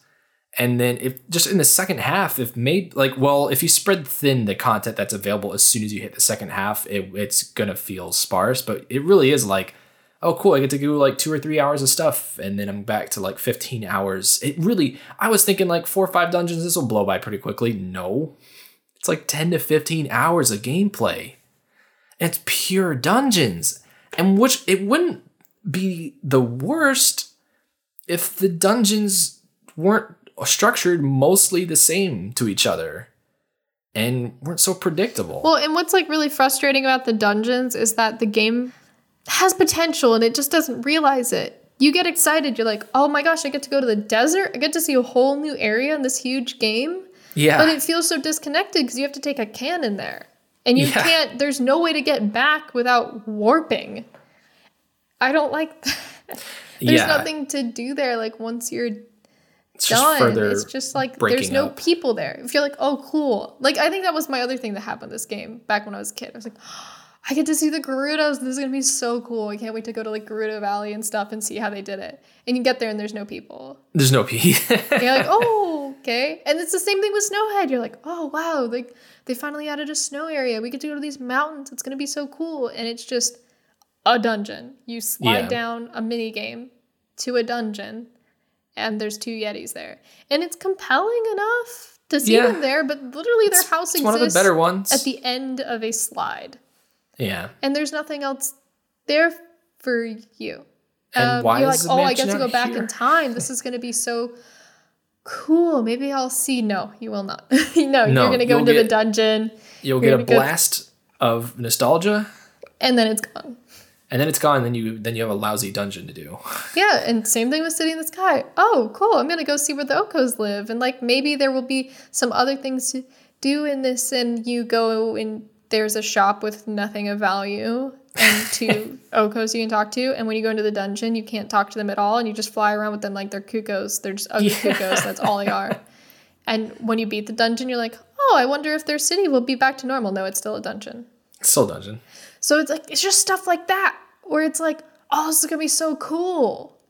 And there's no consequences for nothing. Yeah, it's not like you get to see new areas. You just get blasted into this tiny area and then you do a dungeon. And so it's just really disappointing. Yeah. I don't know. I guess that's like why I get so bitter about the game. Is it just feels like it's undercutting itself constantly. You're like, oh, this would be so cool. I wonder how, and then it's gone. Yeah, you kind of just know, like, it's weird, like, for all the set dressing. You go to the Twilight Palace and you rescue the Twilight people, and then all they do is just moan at you. And make they don't even talk to you. You don't even get to talk to them. You're not like, hey, I saved you. You're not a monster anymore. They just are zombies. You're like, oh wow, man, I see why you're so attached to these people. They're really lively and interesting. The game does it again and again and again. It puts really cool, interesting dungeon concepts and like makes the dungeons a part of the world, but it's like they forgot to build the world around the dungeons. Yeah. Well, Kakariko's Graveyard has less going on than Ocarina of Times did. Yeah. There's nothing happening. There's nothing. The one really cool thing I found in the game, maybe my favorite little sequence, was I actually beat the game and then was reading about it, watching some videos, and someone mentioned the hidden graveyard in Hyrule Castle. And I had noticed a locked door and thought about the key, but I thought, oh, well, maybe I will come back to that after I beat a boss, and then we have to go through that door. I don't know what it is. So I went back through, and I had no idea that this graveyard existed. I wasn't paying attention enough to my map. Because I think at that point when you reach it, you assume, that area will be unlocked later. It's not something I can get to right now. Yeah. So I went and I explored it, and I did the puzzle, and you got the creepy zombies, which, by the way, whenever you hit your senses and you see like those dead soldiers, that is so cool. I wish the game did that more. Yeah. That's like the most successful wolf thing. It's legitimately creepy. It is so cool. It hurts my heart that you don't see that until like Hyrule Castle, because it's really, really cool. Because the game doesn't even like hint at the fact that like, yeah, you see spirits, but what about spirits of the dead? And it's like there's so much more opportunity for that, and it just like would have been really cool if that had shown up more, and it doesn't. Man, I haven't even dive into how like wolf? Just Wolf Link's existence. Like, forgot that it existed. It's easy to forget about because it's just a nothing part of the game. Because it's just like a missed opportunity. It has cool ideas and you just don't really get to use it, and it's a bummer. But I don't know. I thought that was cool, and you have the sequence that makes you like, oh, they're like staring at the hero's grave, and it feels like you kind of get to learn a little bit about the history of Hyrule and like solve these puzzles, and it's cool. And it's not mandatory at all, which I'm mixed on that. Like, oh, cool, there's something optional here. At the same time, it's one of the most effective things the game does. You could miss it and have no idea it's there. Oh, yeah. Miss it very easily, too. Extremely easily. I was trying to case the place for everything, and I did not know that was a thing. And so it's just like, it's just things like that are so frustrating. Yeah. It's just misplaced priorities. I just don't, it's the thing when I read the interview and I'm still like, I still don't know what, like, it seems like everyone was on board and see, it wasn't like there was a tumultuous development where like, oh, we don't really know what we're doing. Like, part of me wants to theorize that maybe the rejection of Wind Waker at the time by like the popular community, that at least a loud majority, at least at that point, at the time, or loud minority, I don't know, just people were, definitely objecting to it, that maybe because they put so much heart into Wind Waker, even though they had to rush it, unfortunately, I wonder how much of that like kind of struck them, and they're like, okay, well, this was a Zelda game for sure, but like people didn't like it because of surface level things, and well, some parts of the sailing in the original that were definitely a problem. So it's like, well, we'll just create the thing that looks like the Zelda game people want, I guess. But like that's not really evident in the interviews. I mean, you could maybe look at Anuma's like, I want to make Link a wolf thing and be like, okay, does anyone else have any other better ideas? And, no, okay, and just be like, okay, what? Is this really? That's just how they all like got around the table, and Anuma's like, I really want Link to be a wolf.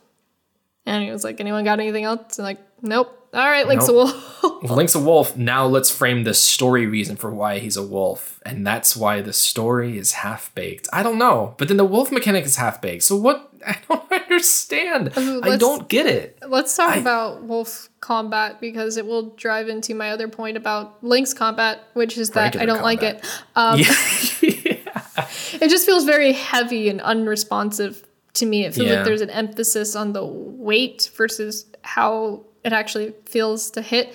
And I think it has less depth to me than Wind Waker's because they give you all these moves, but since they make them optional, they can't really force you to use any of them.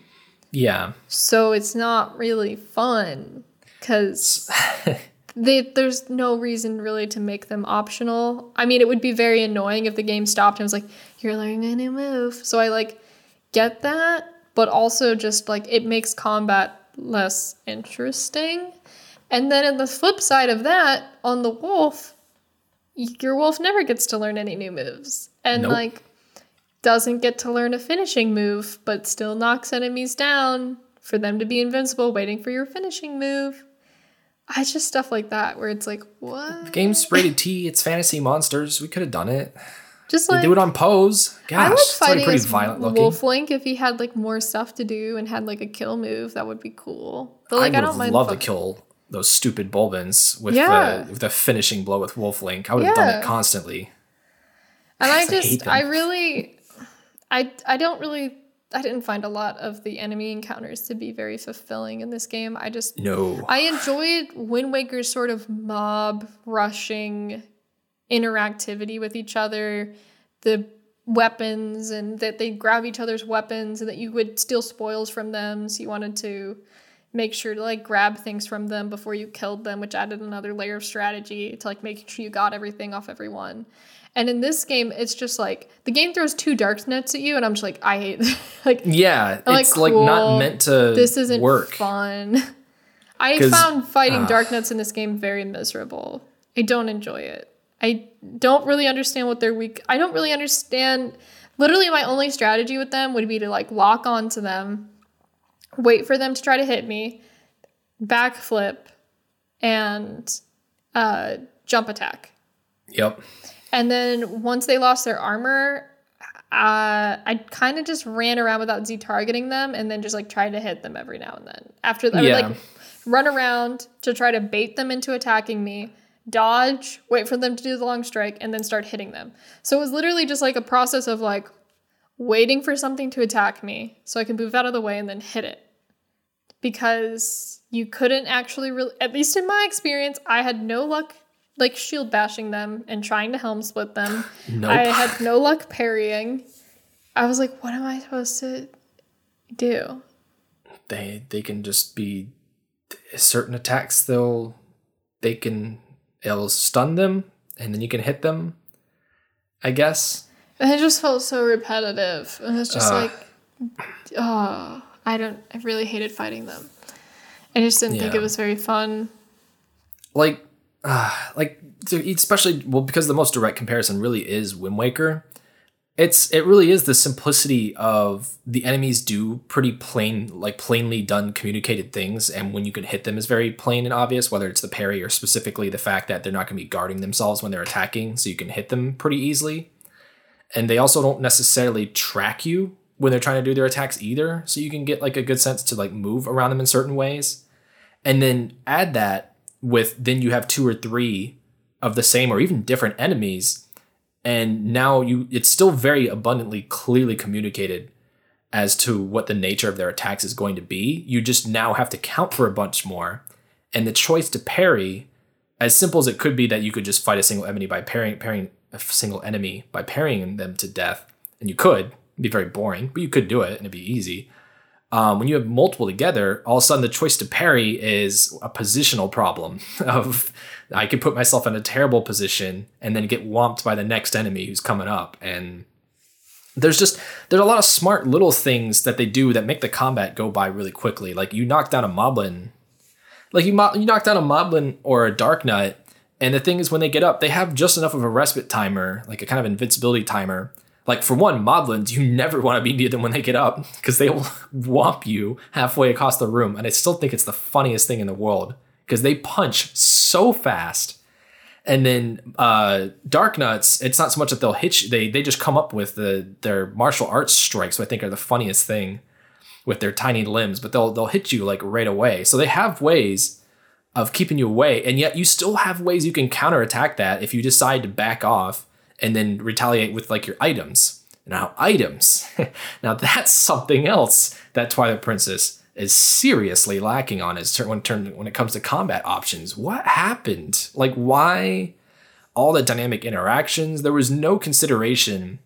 Like, yeah, like part of me wanted to try to implement the ball and chain, and it was just a futile effort. I was like, but I want this thing to be fun. Like the skull hammer in Wind Waker ultimately might not be any more useful than the sword. Might be even arguably a little bit less, but it's still fun to hit with. And then it has the unique property of smashing frozen enemies, which gives it a unique cohesion with ice arrows, which is great because ice arrows are already freaking awesome in that game. So it's just weird to go from that and to be like, it's all purely sword combat, except the sword skills aren't mandatory, except for finishing blow. And the finishing blow is probably one of the worst parts, contributing factors to the combat when it comes to knocking enemies down, is the game has effectively solved a problem that it created, which is to say, don't you just hate it when you knock an enemy down and you can't really, like, you can't do anything, to them? And it's like, well, now you have the finishing blow, but in order to give you the space and time needed to do the finishing blow, an enemy will now sit on the ground for 4 seconds before they get up. And it's like, what? So don't fight him in wolf form. So don't, because you'll be bored to tears. Then you can't do anything. But then the damage system then coincides even further that it's dealt in a way that, for one, like doing jump attacks is now not great, which totally stinks, because in Wind Waker, with its mob mentality of enemies coming at you, a jump attack or a spin attack is a great way to get enemies off of you. But here it's just a time waster. And yeah, what I mean by the damage system not making sense, it seems like the game is convinced that the best thing for the player to do is to go and finish the 4-hit combo every single time for maximum damage, and that will kill the enemy. But if you're like, well, 2 normal swings, it's 1 damage each, that's 2 damage. Jump attack, 2 damage.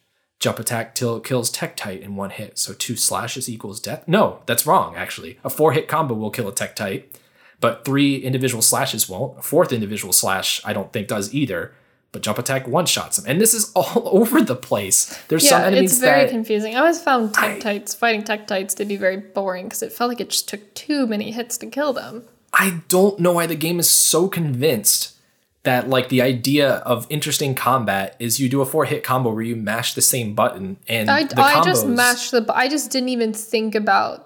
I actually lost at like the very end of Cave of Ordeals because I'd just been so conditioned by the game to just not even think about combat that I would just take damage and go, whatever, who cares? Like, I'm sure it'll be fine. And then it was like, oh no, I'm not fine and I'm dying. You're playing hero mode, so you're not actually fine. Oh, I wasn't playing hero mode. I was playing straight normal. Oh, you were? Yeah, because I thought hero mode makes the game better. So I was like, it's not fair to play. That's not fair to make the game in some sense. Shout out to hero mode. The time that I did play it, I don't know, when I started a playthrough of hero mode years ago before Breath of the Wild came out. And I was like, oh, this makes it so much more fun because I'm actually having to pay attention and not just get hit all the time. Yeah. And these dungeons are endurance treks, and that's fun. But I did not do that this time because I thought that it's not what the game was designed for. So, alas. Yeah. I'm not sure. After playing the Cave of Ordeals, though, I don't think I would ever want to endure that on hero mode because it's just annoying. Like the ice enemies, and it's just. I didn't want to go back and do it again because I was like, oh, that was just annoying. Yeah. Oh, I want to yell about the Cave of Ordeals, but I was going to yell about something else, which was just that my strategy. I never used the magic armor in other playthroughs, but this time I did because I just didn't give a crap. So what I would do is I would get full health and I would want to protect it so you could have your super strong spin attack. And so in like pretty much all of Hyrule Castle, pretty much my only approach to combat outside of like with Dark Notes was like put on the magic armor and spin attack. Kills everything. You're like, oh cool, got full health, let me put on my armor and spin attack. The Cave of Ordeals really bothered me because you get to fight the floors, and then the fairy tells you, well, you better have this next item. And then you get to fight the floors, and she's like, you better have this next item, and if you don't, then you got to do it all over again. I'm sorry, what? Yeah, I guess they wanted to extrapolate on what Wind Waker did, except... So I guess... I'm sorry, if that's your MO, you should just make each floor super hard, and then let you warp down to the next one. Yeah. But I thought, and this was stupid of me, I should have known better, but I got the ball and chain. I thought, oh, okay, cool. I know the next items like the Dominion Rod. Or maybe I'd gotten the Dominion Rod, and then I knew the next item was the double claw shot. And I was like, well, there's no double claw shot specific enemies. So the game isn't going to gatekeep me because you don't need to use these to fight enemies. And then the game gate kept me, and I was like, you idiot. So I went all the way down to the very last section, and then had to do it all over again. And then I lost at the end. And so I did not finish the Cave of Ordeals. Yeah, if Wind Waker's Savage Labyrinth was indicative of how strong the combat is when enemies are together more, for Twilight Princess it's the opposite case where it's annoying. Having 3 Dark Nuts together, having the parry maneuver is a really big boon that it's when you're confronted with the 4 Dark Nuts at the end of Wind Waker's trial. The thing is, yeah, you really don't have many options, but the parry is what's going to start opening up, and you have to pick and choose your opportunities, but you also have to sit in range without your shield up, because otherwise the parry doesn't show, the actual parry action doesn't show up. So there's a very specific nature that you have to specifically be in range to bait the Dark Nuts into attacking you, and then you can parry, but you want to be mindful of which parry you end up having to react and use. Well, only because you can react only with a specific one based on the attack type, because it could put you in a bad... I mean, either way, it's going to be kind of tough business. But once you start opening up the fight, then you can start slowly trying to, improve your positioning with them by trying to get them put off, of course, until you take their armor off, and then they're charging you. And then it's kind of chaotic, but it's fun. But Twilight Princess is just... the whole thing I was trying to do was just drag them around because they're all so slow. And then specifically get one in a way that I could just do my backflip jump attack strategy on them until I got them, all with their armor off. And then I'm like, oh, this is terrible because I really can't even open up, because if I jump attack at the group of them, most of them are going to jump away and then retaliate with the stab, the thrust that has infinite range. And then I'll hit the one guy and I might open him up, but I'm I have no choice but to just eat damage trying to get these guys to open up. Or it's when they're together in armor, it's I'm just doing a boring strategy.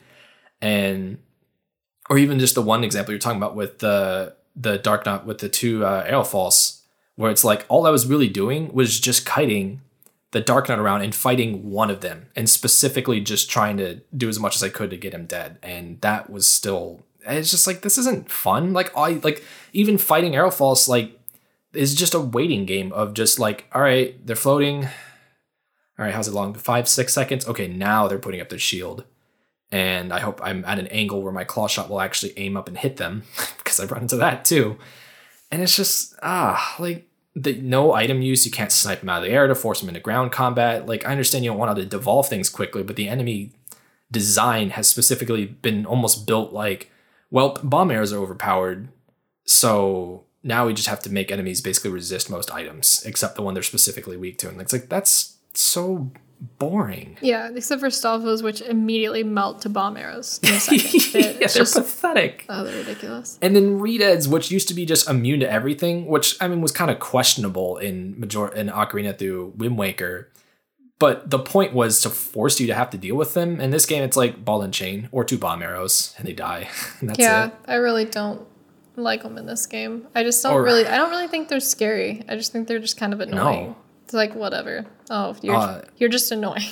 Yeah. Also, the only skill that I really liked and got pretty regular use out of for the most part, except when the game decided to misread my inputs as a roll, which was really annoying, was the mortal draw. That's what I did to a lot of stuff. Was just mortal. I always forget that it exists. And then I forgot the second most annoying addition to this game in combat is I'm okay, I'm going to put my sword away to mortal draw. And Link is this is a good time to flourish after killing this enemy. I'm are I you love kidding the flourish. Me?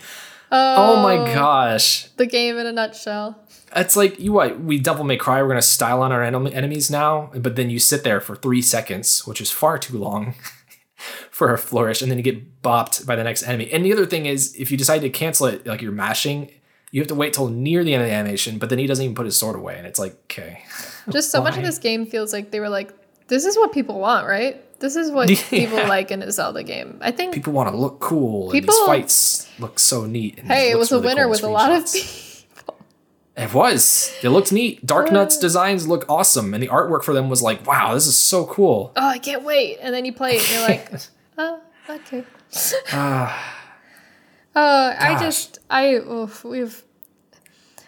We've railed on this game a lot. Do we? Yeah. I don't know. Trying to be fair early on, and I think on the broad spectrum, there are aspects that I'm like, dang, this game could have made more of what it was trying to do.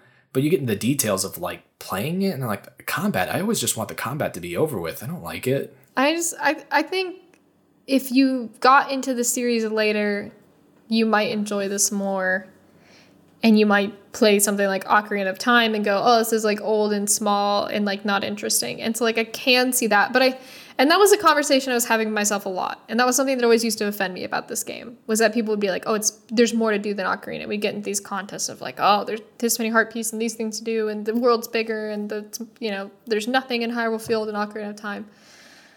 And I think playing it and really thinking about it, there are certain things that are definitely more sophisticated in this game. But I also just think in my heart of hearts that the integration between like the environment, the story, and the optional content in Ocarina was just more successful. That's what I ultimately still believe is like the thing that I enjoy about that game that makes it fun to me is feeling like I have the freedom to revisit all these places and explore, and usually you're rewarded. Like, people say different things. Something has changed. Like, it's worth talking to people. You get to have these, there's not that many characters, and so you get to know them. Like, it's a very compact world, so you get to have an affection for it. You can see every place from where you're at on the map, and it all feels very interconnected. Is it realistic? No, but it feels... As a game world, I still think up to this point, Ocarina of Time's game world feels most cohesive to me as something that is actually wrapped up in like Hyrule as a singular place. And we talked about this in Majora's episode, and I said that Termina in its own areas felt more realistic, but that in connection to the rest of the world in Clocktown, the relationship in space felt more abstract than Ocarina of Time. Whereas in Ocarina of Time's world, it felt like Lon Lon Ranch really was just 100 yards away from Hyrule Castle, and that's just like life for these people. Yeah. And here in Twilight Princess, it doesn't feel like a true realized world, because I know that the world is not connected through hallways, and it feels like all these people are very distant from each other, and it's just not coordinated in that same way. And you don't get to see things ahead of time in the way that you did in Ocarina. So I just still think that like that game shows its hand so much so early, but it's still enjoyable to like go back and explore, because then you get to have the joy of seeing everything and then going back and revisiting it. Yeah. And it's just really iconic and memorable. And, like, of course, it's iconic and memorable to me because it was, like, the first Zelda game I ever played. So I don't want to, like, say, oh, it was, like, so revolutionary. But I think, like, it's more fun. You get to start playing a Zelda game a lot earlier. And I just think, like, you got this in Wind Waker, and you, like, have gotten this, but it feels really codified now. That they were like, oh, you should start in a little village, and then you should hit Hyrule Field, and all these things should happen. And it's like, no, Ocarina of Time didn't do that, because it was like, this is how it has to be. Link to the Past let you out of your house, and you immediately go off into the story section, and the rain, and all this stuff. And that's all to say that this sort of start in a village, go off in an adventure, it's not a thing that has to exist. It doesn't have to, like, be this way. Like, Ocarina of Time put you in this closed off area because it was the first time in a 3D game, and they were, like, trying to make sure that you didn't, like, jump off a ledge and kill yourself. They're like, here's how the game works. Like, don't go anywhere. It really confined you to those areas for a reason. And I just think that, like, the following games have taken that to be like, this is how a Zelda game is. And it's like, no, it doesn't. No, you don't have to do that. No, it's not. The thing that made Ocarina wasn't spending 10 hours in Kokiri Forest and then going into Hyrule Field. That's not what a Zelda game is. The thing that made Ocarina was you got out into Hyrule Field and you could go to Lon Lon Ranch, you could go to Lake Hylia, you could go to Gerudo Valley, you could go to Kakariko Village, you could go at least see the beginning of Zora's Domain. Like, You could go climb Duff Mountain once you got the thing from Zelda. You had all these places you could go. You could go back into Kokiri Forest if you wanted. You could go to the Lost Woods. You could go wherever you wanted to go. Whether or not it was useful to you, whatever. But you could go do it, you know? Yeah. And like, you just had the freedom to actually do so. Yeah, you had the freedom to go look around and like poke around. And here it's like all of that is sort of taken away. And the world is designed in a way in which it has to be. Otherwise, it makes no sense. So yeah, and it still makes no sense. It still makes no sense. It still makes no sense. It's so So I've used inefficient, but I think the ultimate thing is because I wouldn't describe it with incompetence because it's not like they make these horrible, little, terrible choices. It's just more so misguided. It just yes. It feels like what they've done in lieu of their focus has not so much derailed, but ultimately has completely lost the point of what has made Zelda, not so much stories, but their worlds connect with players so much. And that's by and large because the story and the world are interlinked in the way that they are designed and entailed. And it's kind of a miracle that they come together, especially looking at Majora's Mask and Wind Waker. It really is kind of a wonder that they both hit as hard as they do. And Majora's Mask probably did a lot more work to well, that's not necessarily true. They both really do in their own sense, but there's just seemed to be this like idea. I don't know if it was a Lord of the Rings inspiration that came alongside it. Shoot, now I kind of want to wonder when those movies came out and how much that must have influenced things too. Early mid 2000s. I almost wonder, especially when it comes to catering to Western audiences, how much that might have affected things. But yeah, I mean, this game was very explicitly catered to Western audiences. Yeah, it just it was like this game is like an apology for like Wind Waker. Yeah, which sucks. And honestly, I could have gotten over like the art direction and some of the problems that come with it if just like we got like a Zelda game. Yeah. At the end of the day, if we got a game that meant to like, sure, we get a bit more tightly focused, like linear game than the previous three. And I'd be like, yeah, that's kind of a bummer. But I would have been like, yeah, it's kind of a bummer. But like when you get to actually do the stuff you want to do, it's great. And that's just it is that portion of when you get to do the stuff that you are allowed to, like you want to do, you get there for just a little bit and that's it. That's all you get. And it just, I don't understand.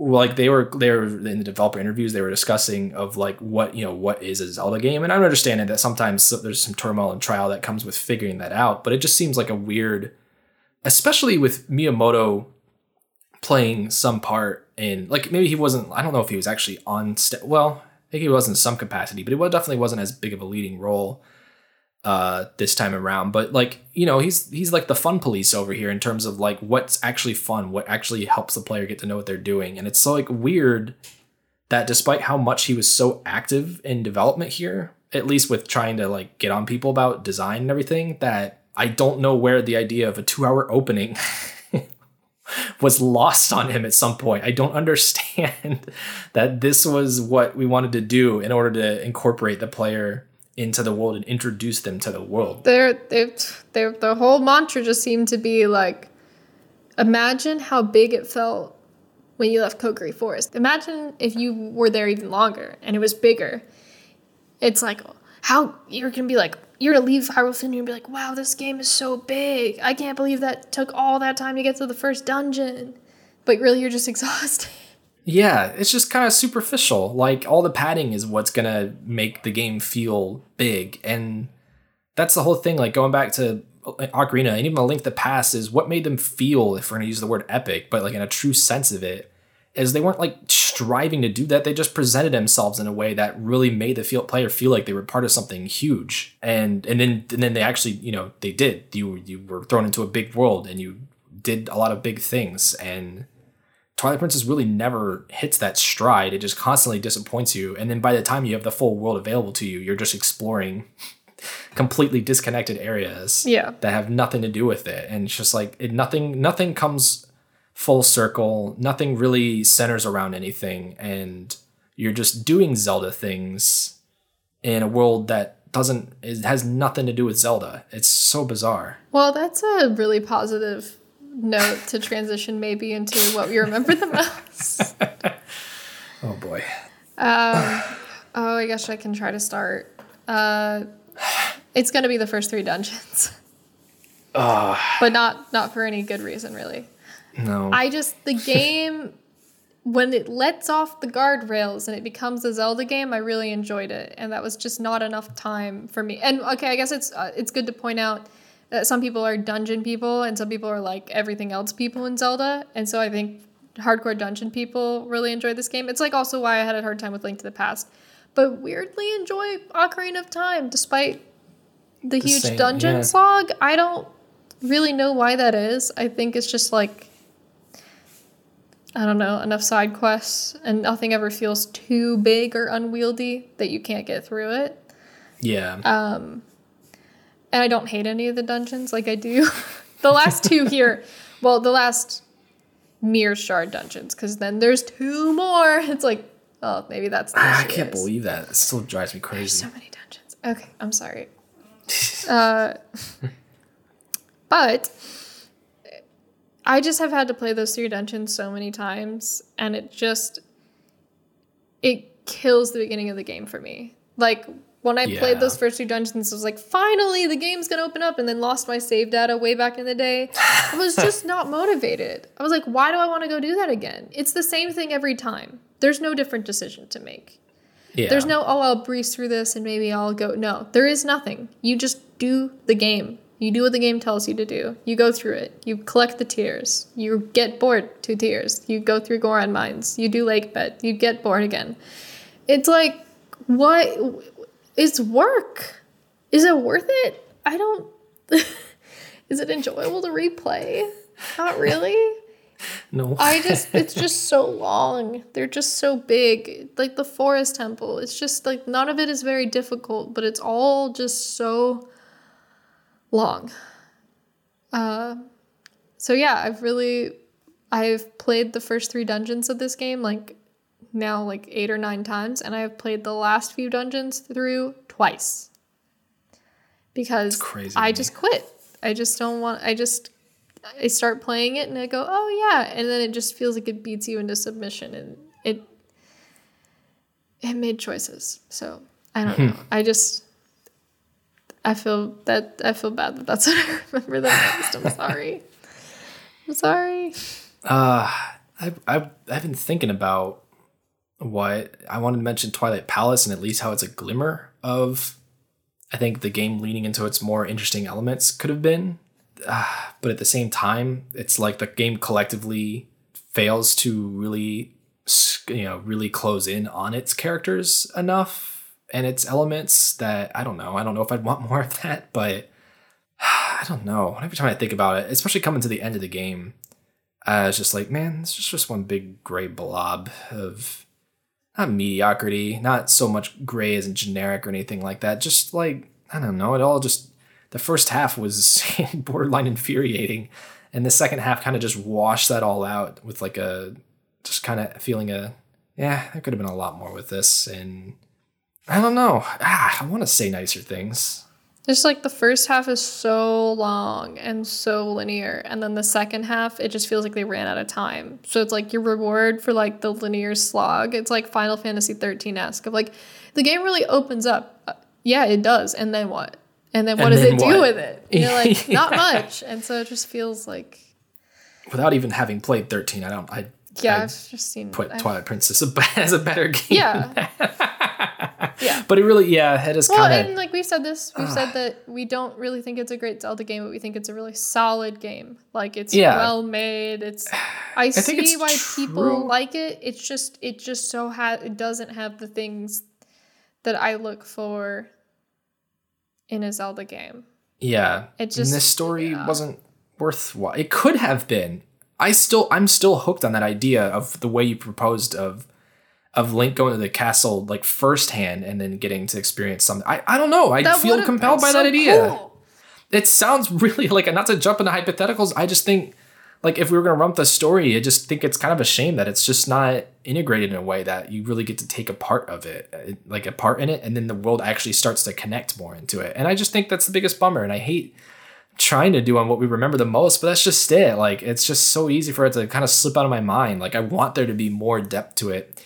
And just, I remember bits of you just talking to that Goron who's like, So yeah, it seems like you're one of the only ones that notices it. I'm like, why is this? The developers like actively acknowledge like how little effect that the circumstances of the world have on the effect of the people in it. Yeah, there's a Gorin up on the whatever when you climb all those towers, and when the diamond appears, he's like, "Yeah, we're the only people who see that diamond. Why?"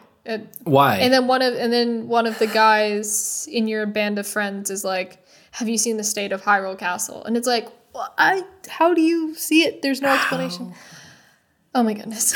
I don't know. It just okay, you know what? Here we go. I'm partially joking, but I'm rolling with this. I remember the iron boots. And that's because of one of the few items that somehow gets the most inventive, most extensive use in the entire game. And I don't know if Anuma lost a bet or if he somehow feels really bad about Ocarina still. But they really did everything they could with the most abstract, strange piece of equipment, which is to say boots with some heavy weights on them. And they did a bunch of stuff with it. And that's neat. And unfortunately, they're really, really slow. They are, yeah, that's kind of unfortunate. So when I like you are the cheat code on the ceiling, getting I like through the that cheat code that one allows you to room. run fast with them. That was really fun. Yeah, that would be nice. That was really, really fun. I'm so sorry. You say something positive and I'm like, but, and just, I see that and I'm like, man, they had the capacity to carry a lot of these items from front to back.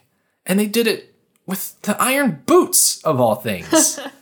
Which is kind of an amazing feat within itself. And yet everything else just gets neglected. And I don't understand what it still bewilders me. Like the development of Wind Waker, like, yeah, like the things have a logical progression as to where certain things started from. But I don't understand, even with the influence of the Western audience, I don't understand where everything came from. And this game bewilders me with that. And maybe that's what I remember the most, is this, not this whole game, but in the weird broader sense of I don't get it.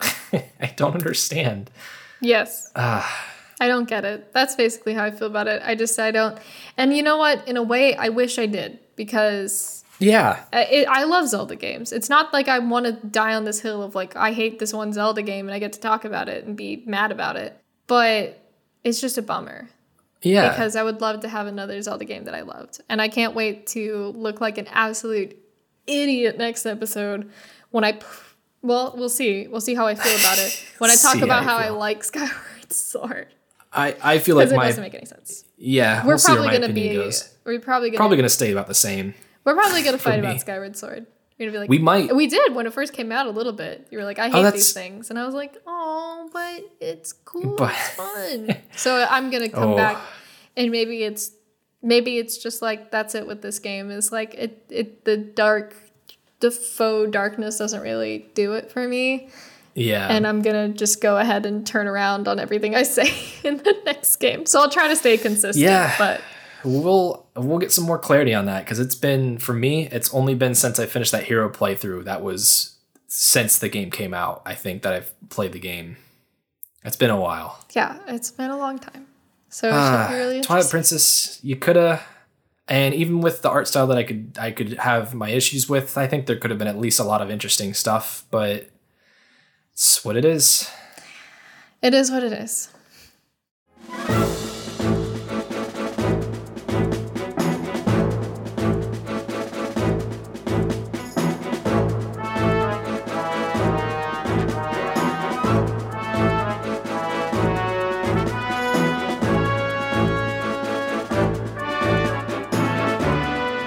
Next episode, we take flight with Skyward Sword. Is it a legend waiting to be rediscovered, or a story best left forgotten? Next time on A Retro Perspective.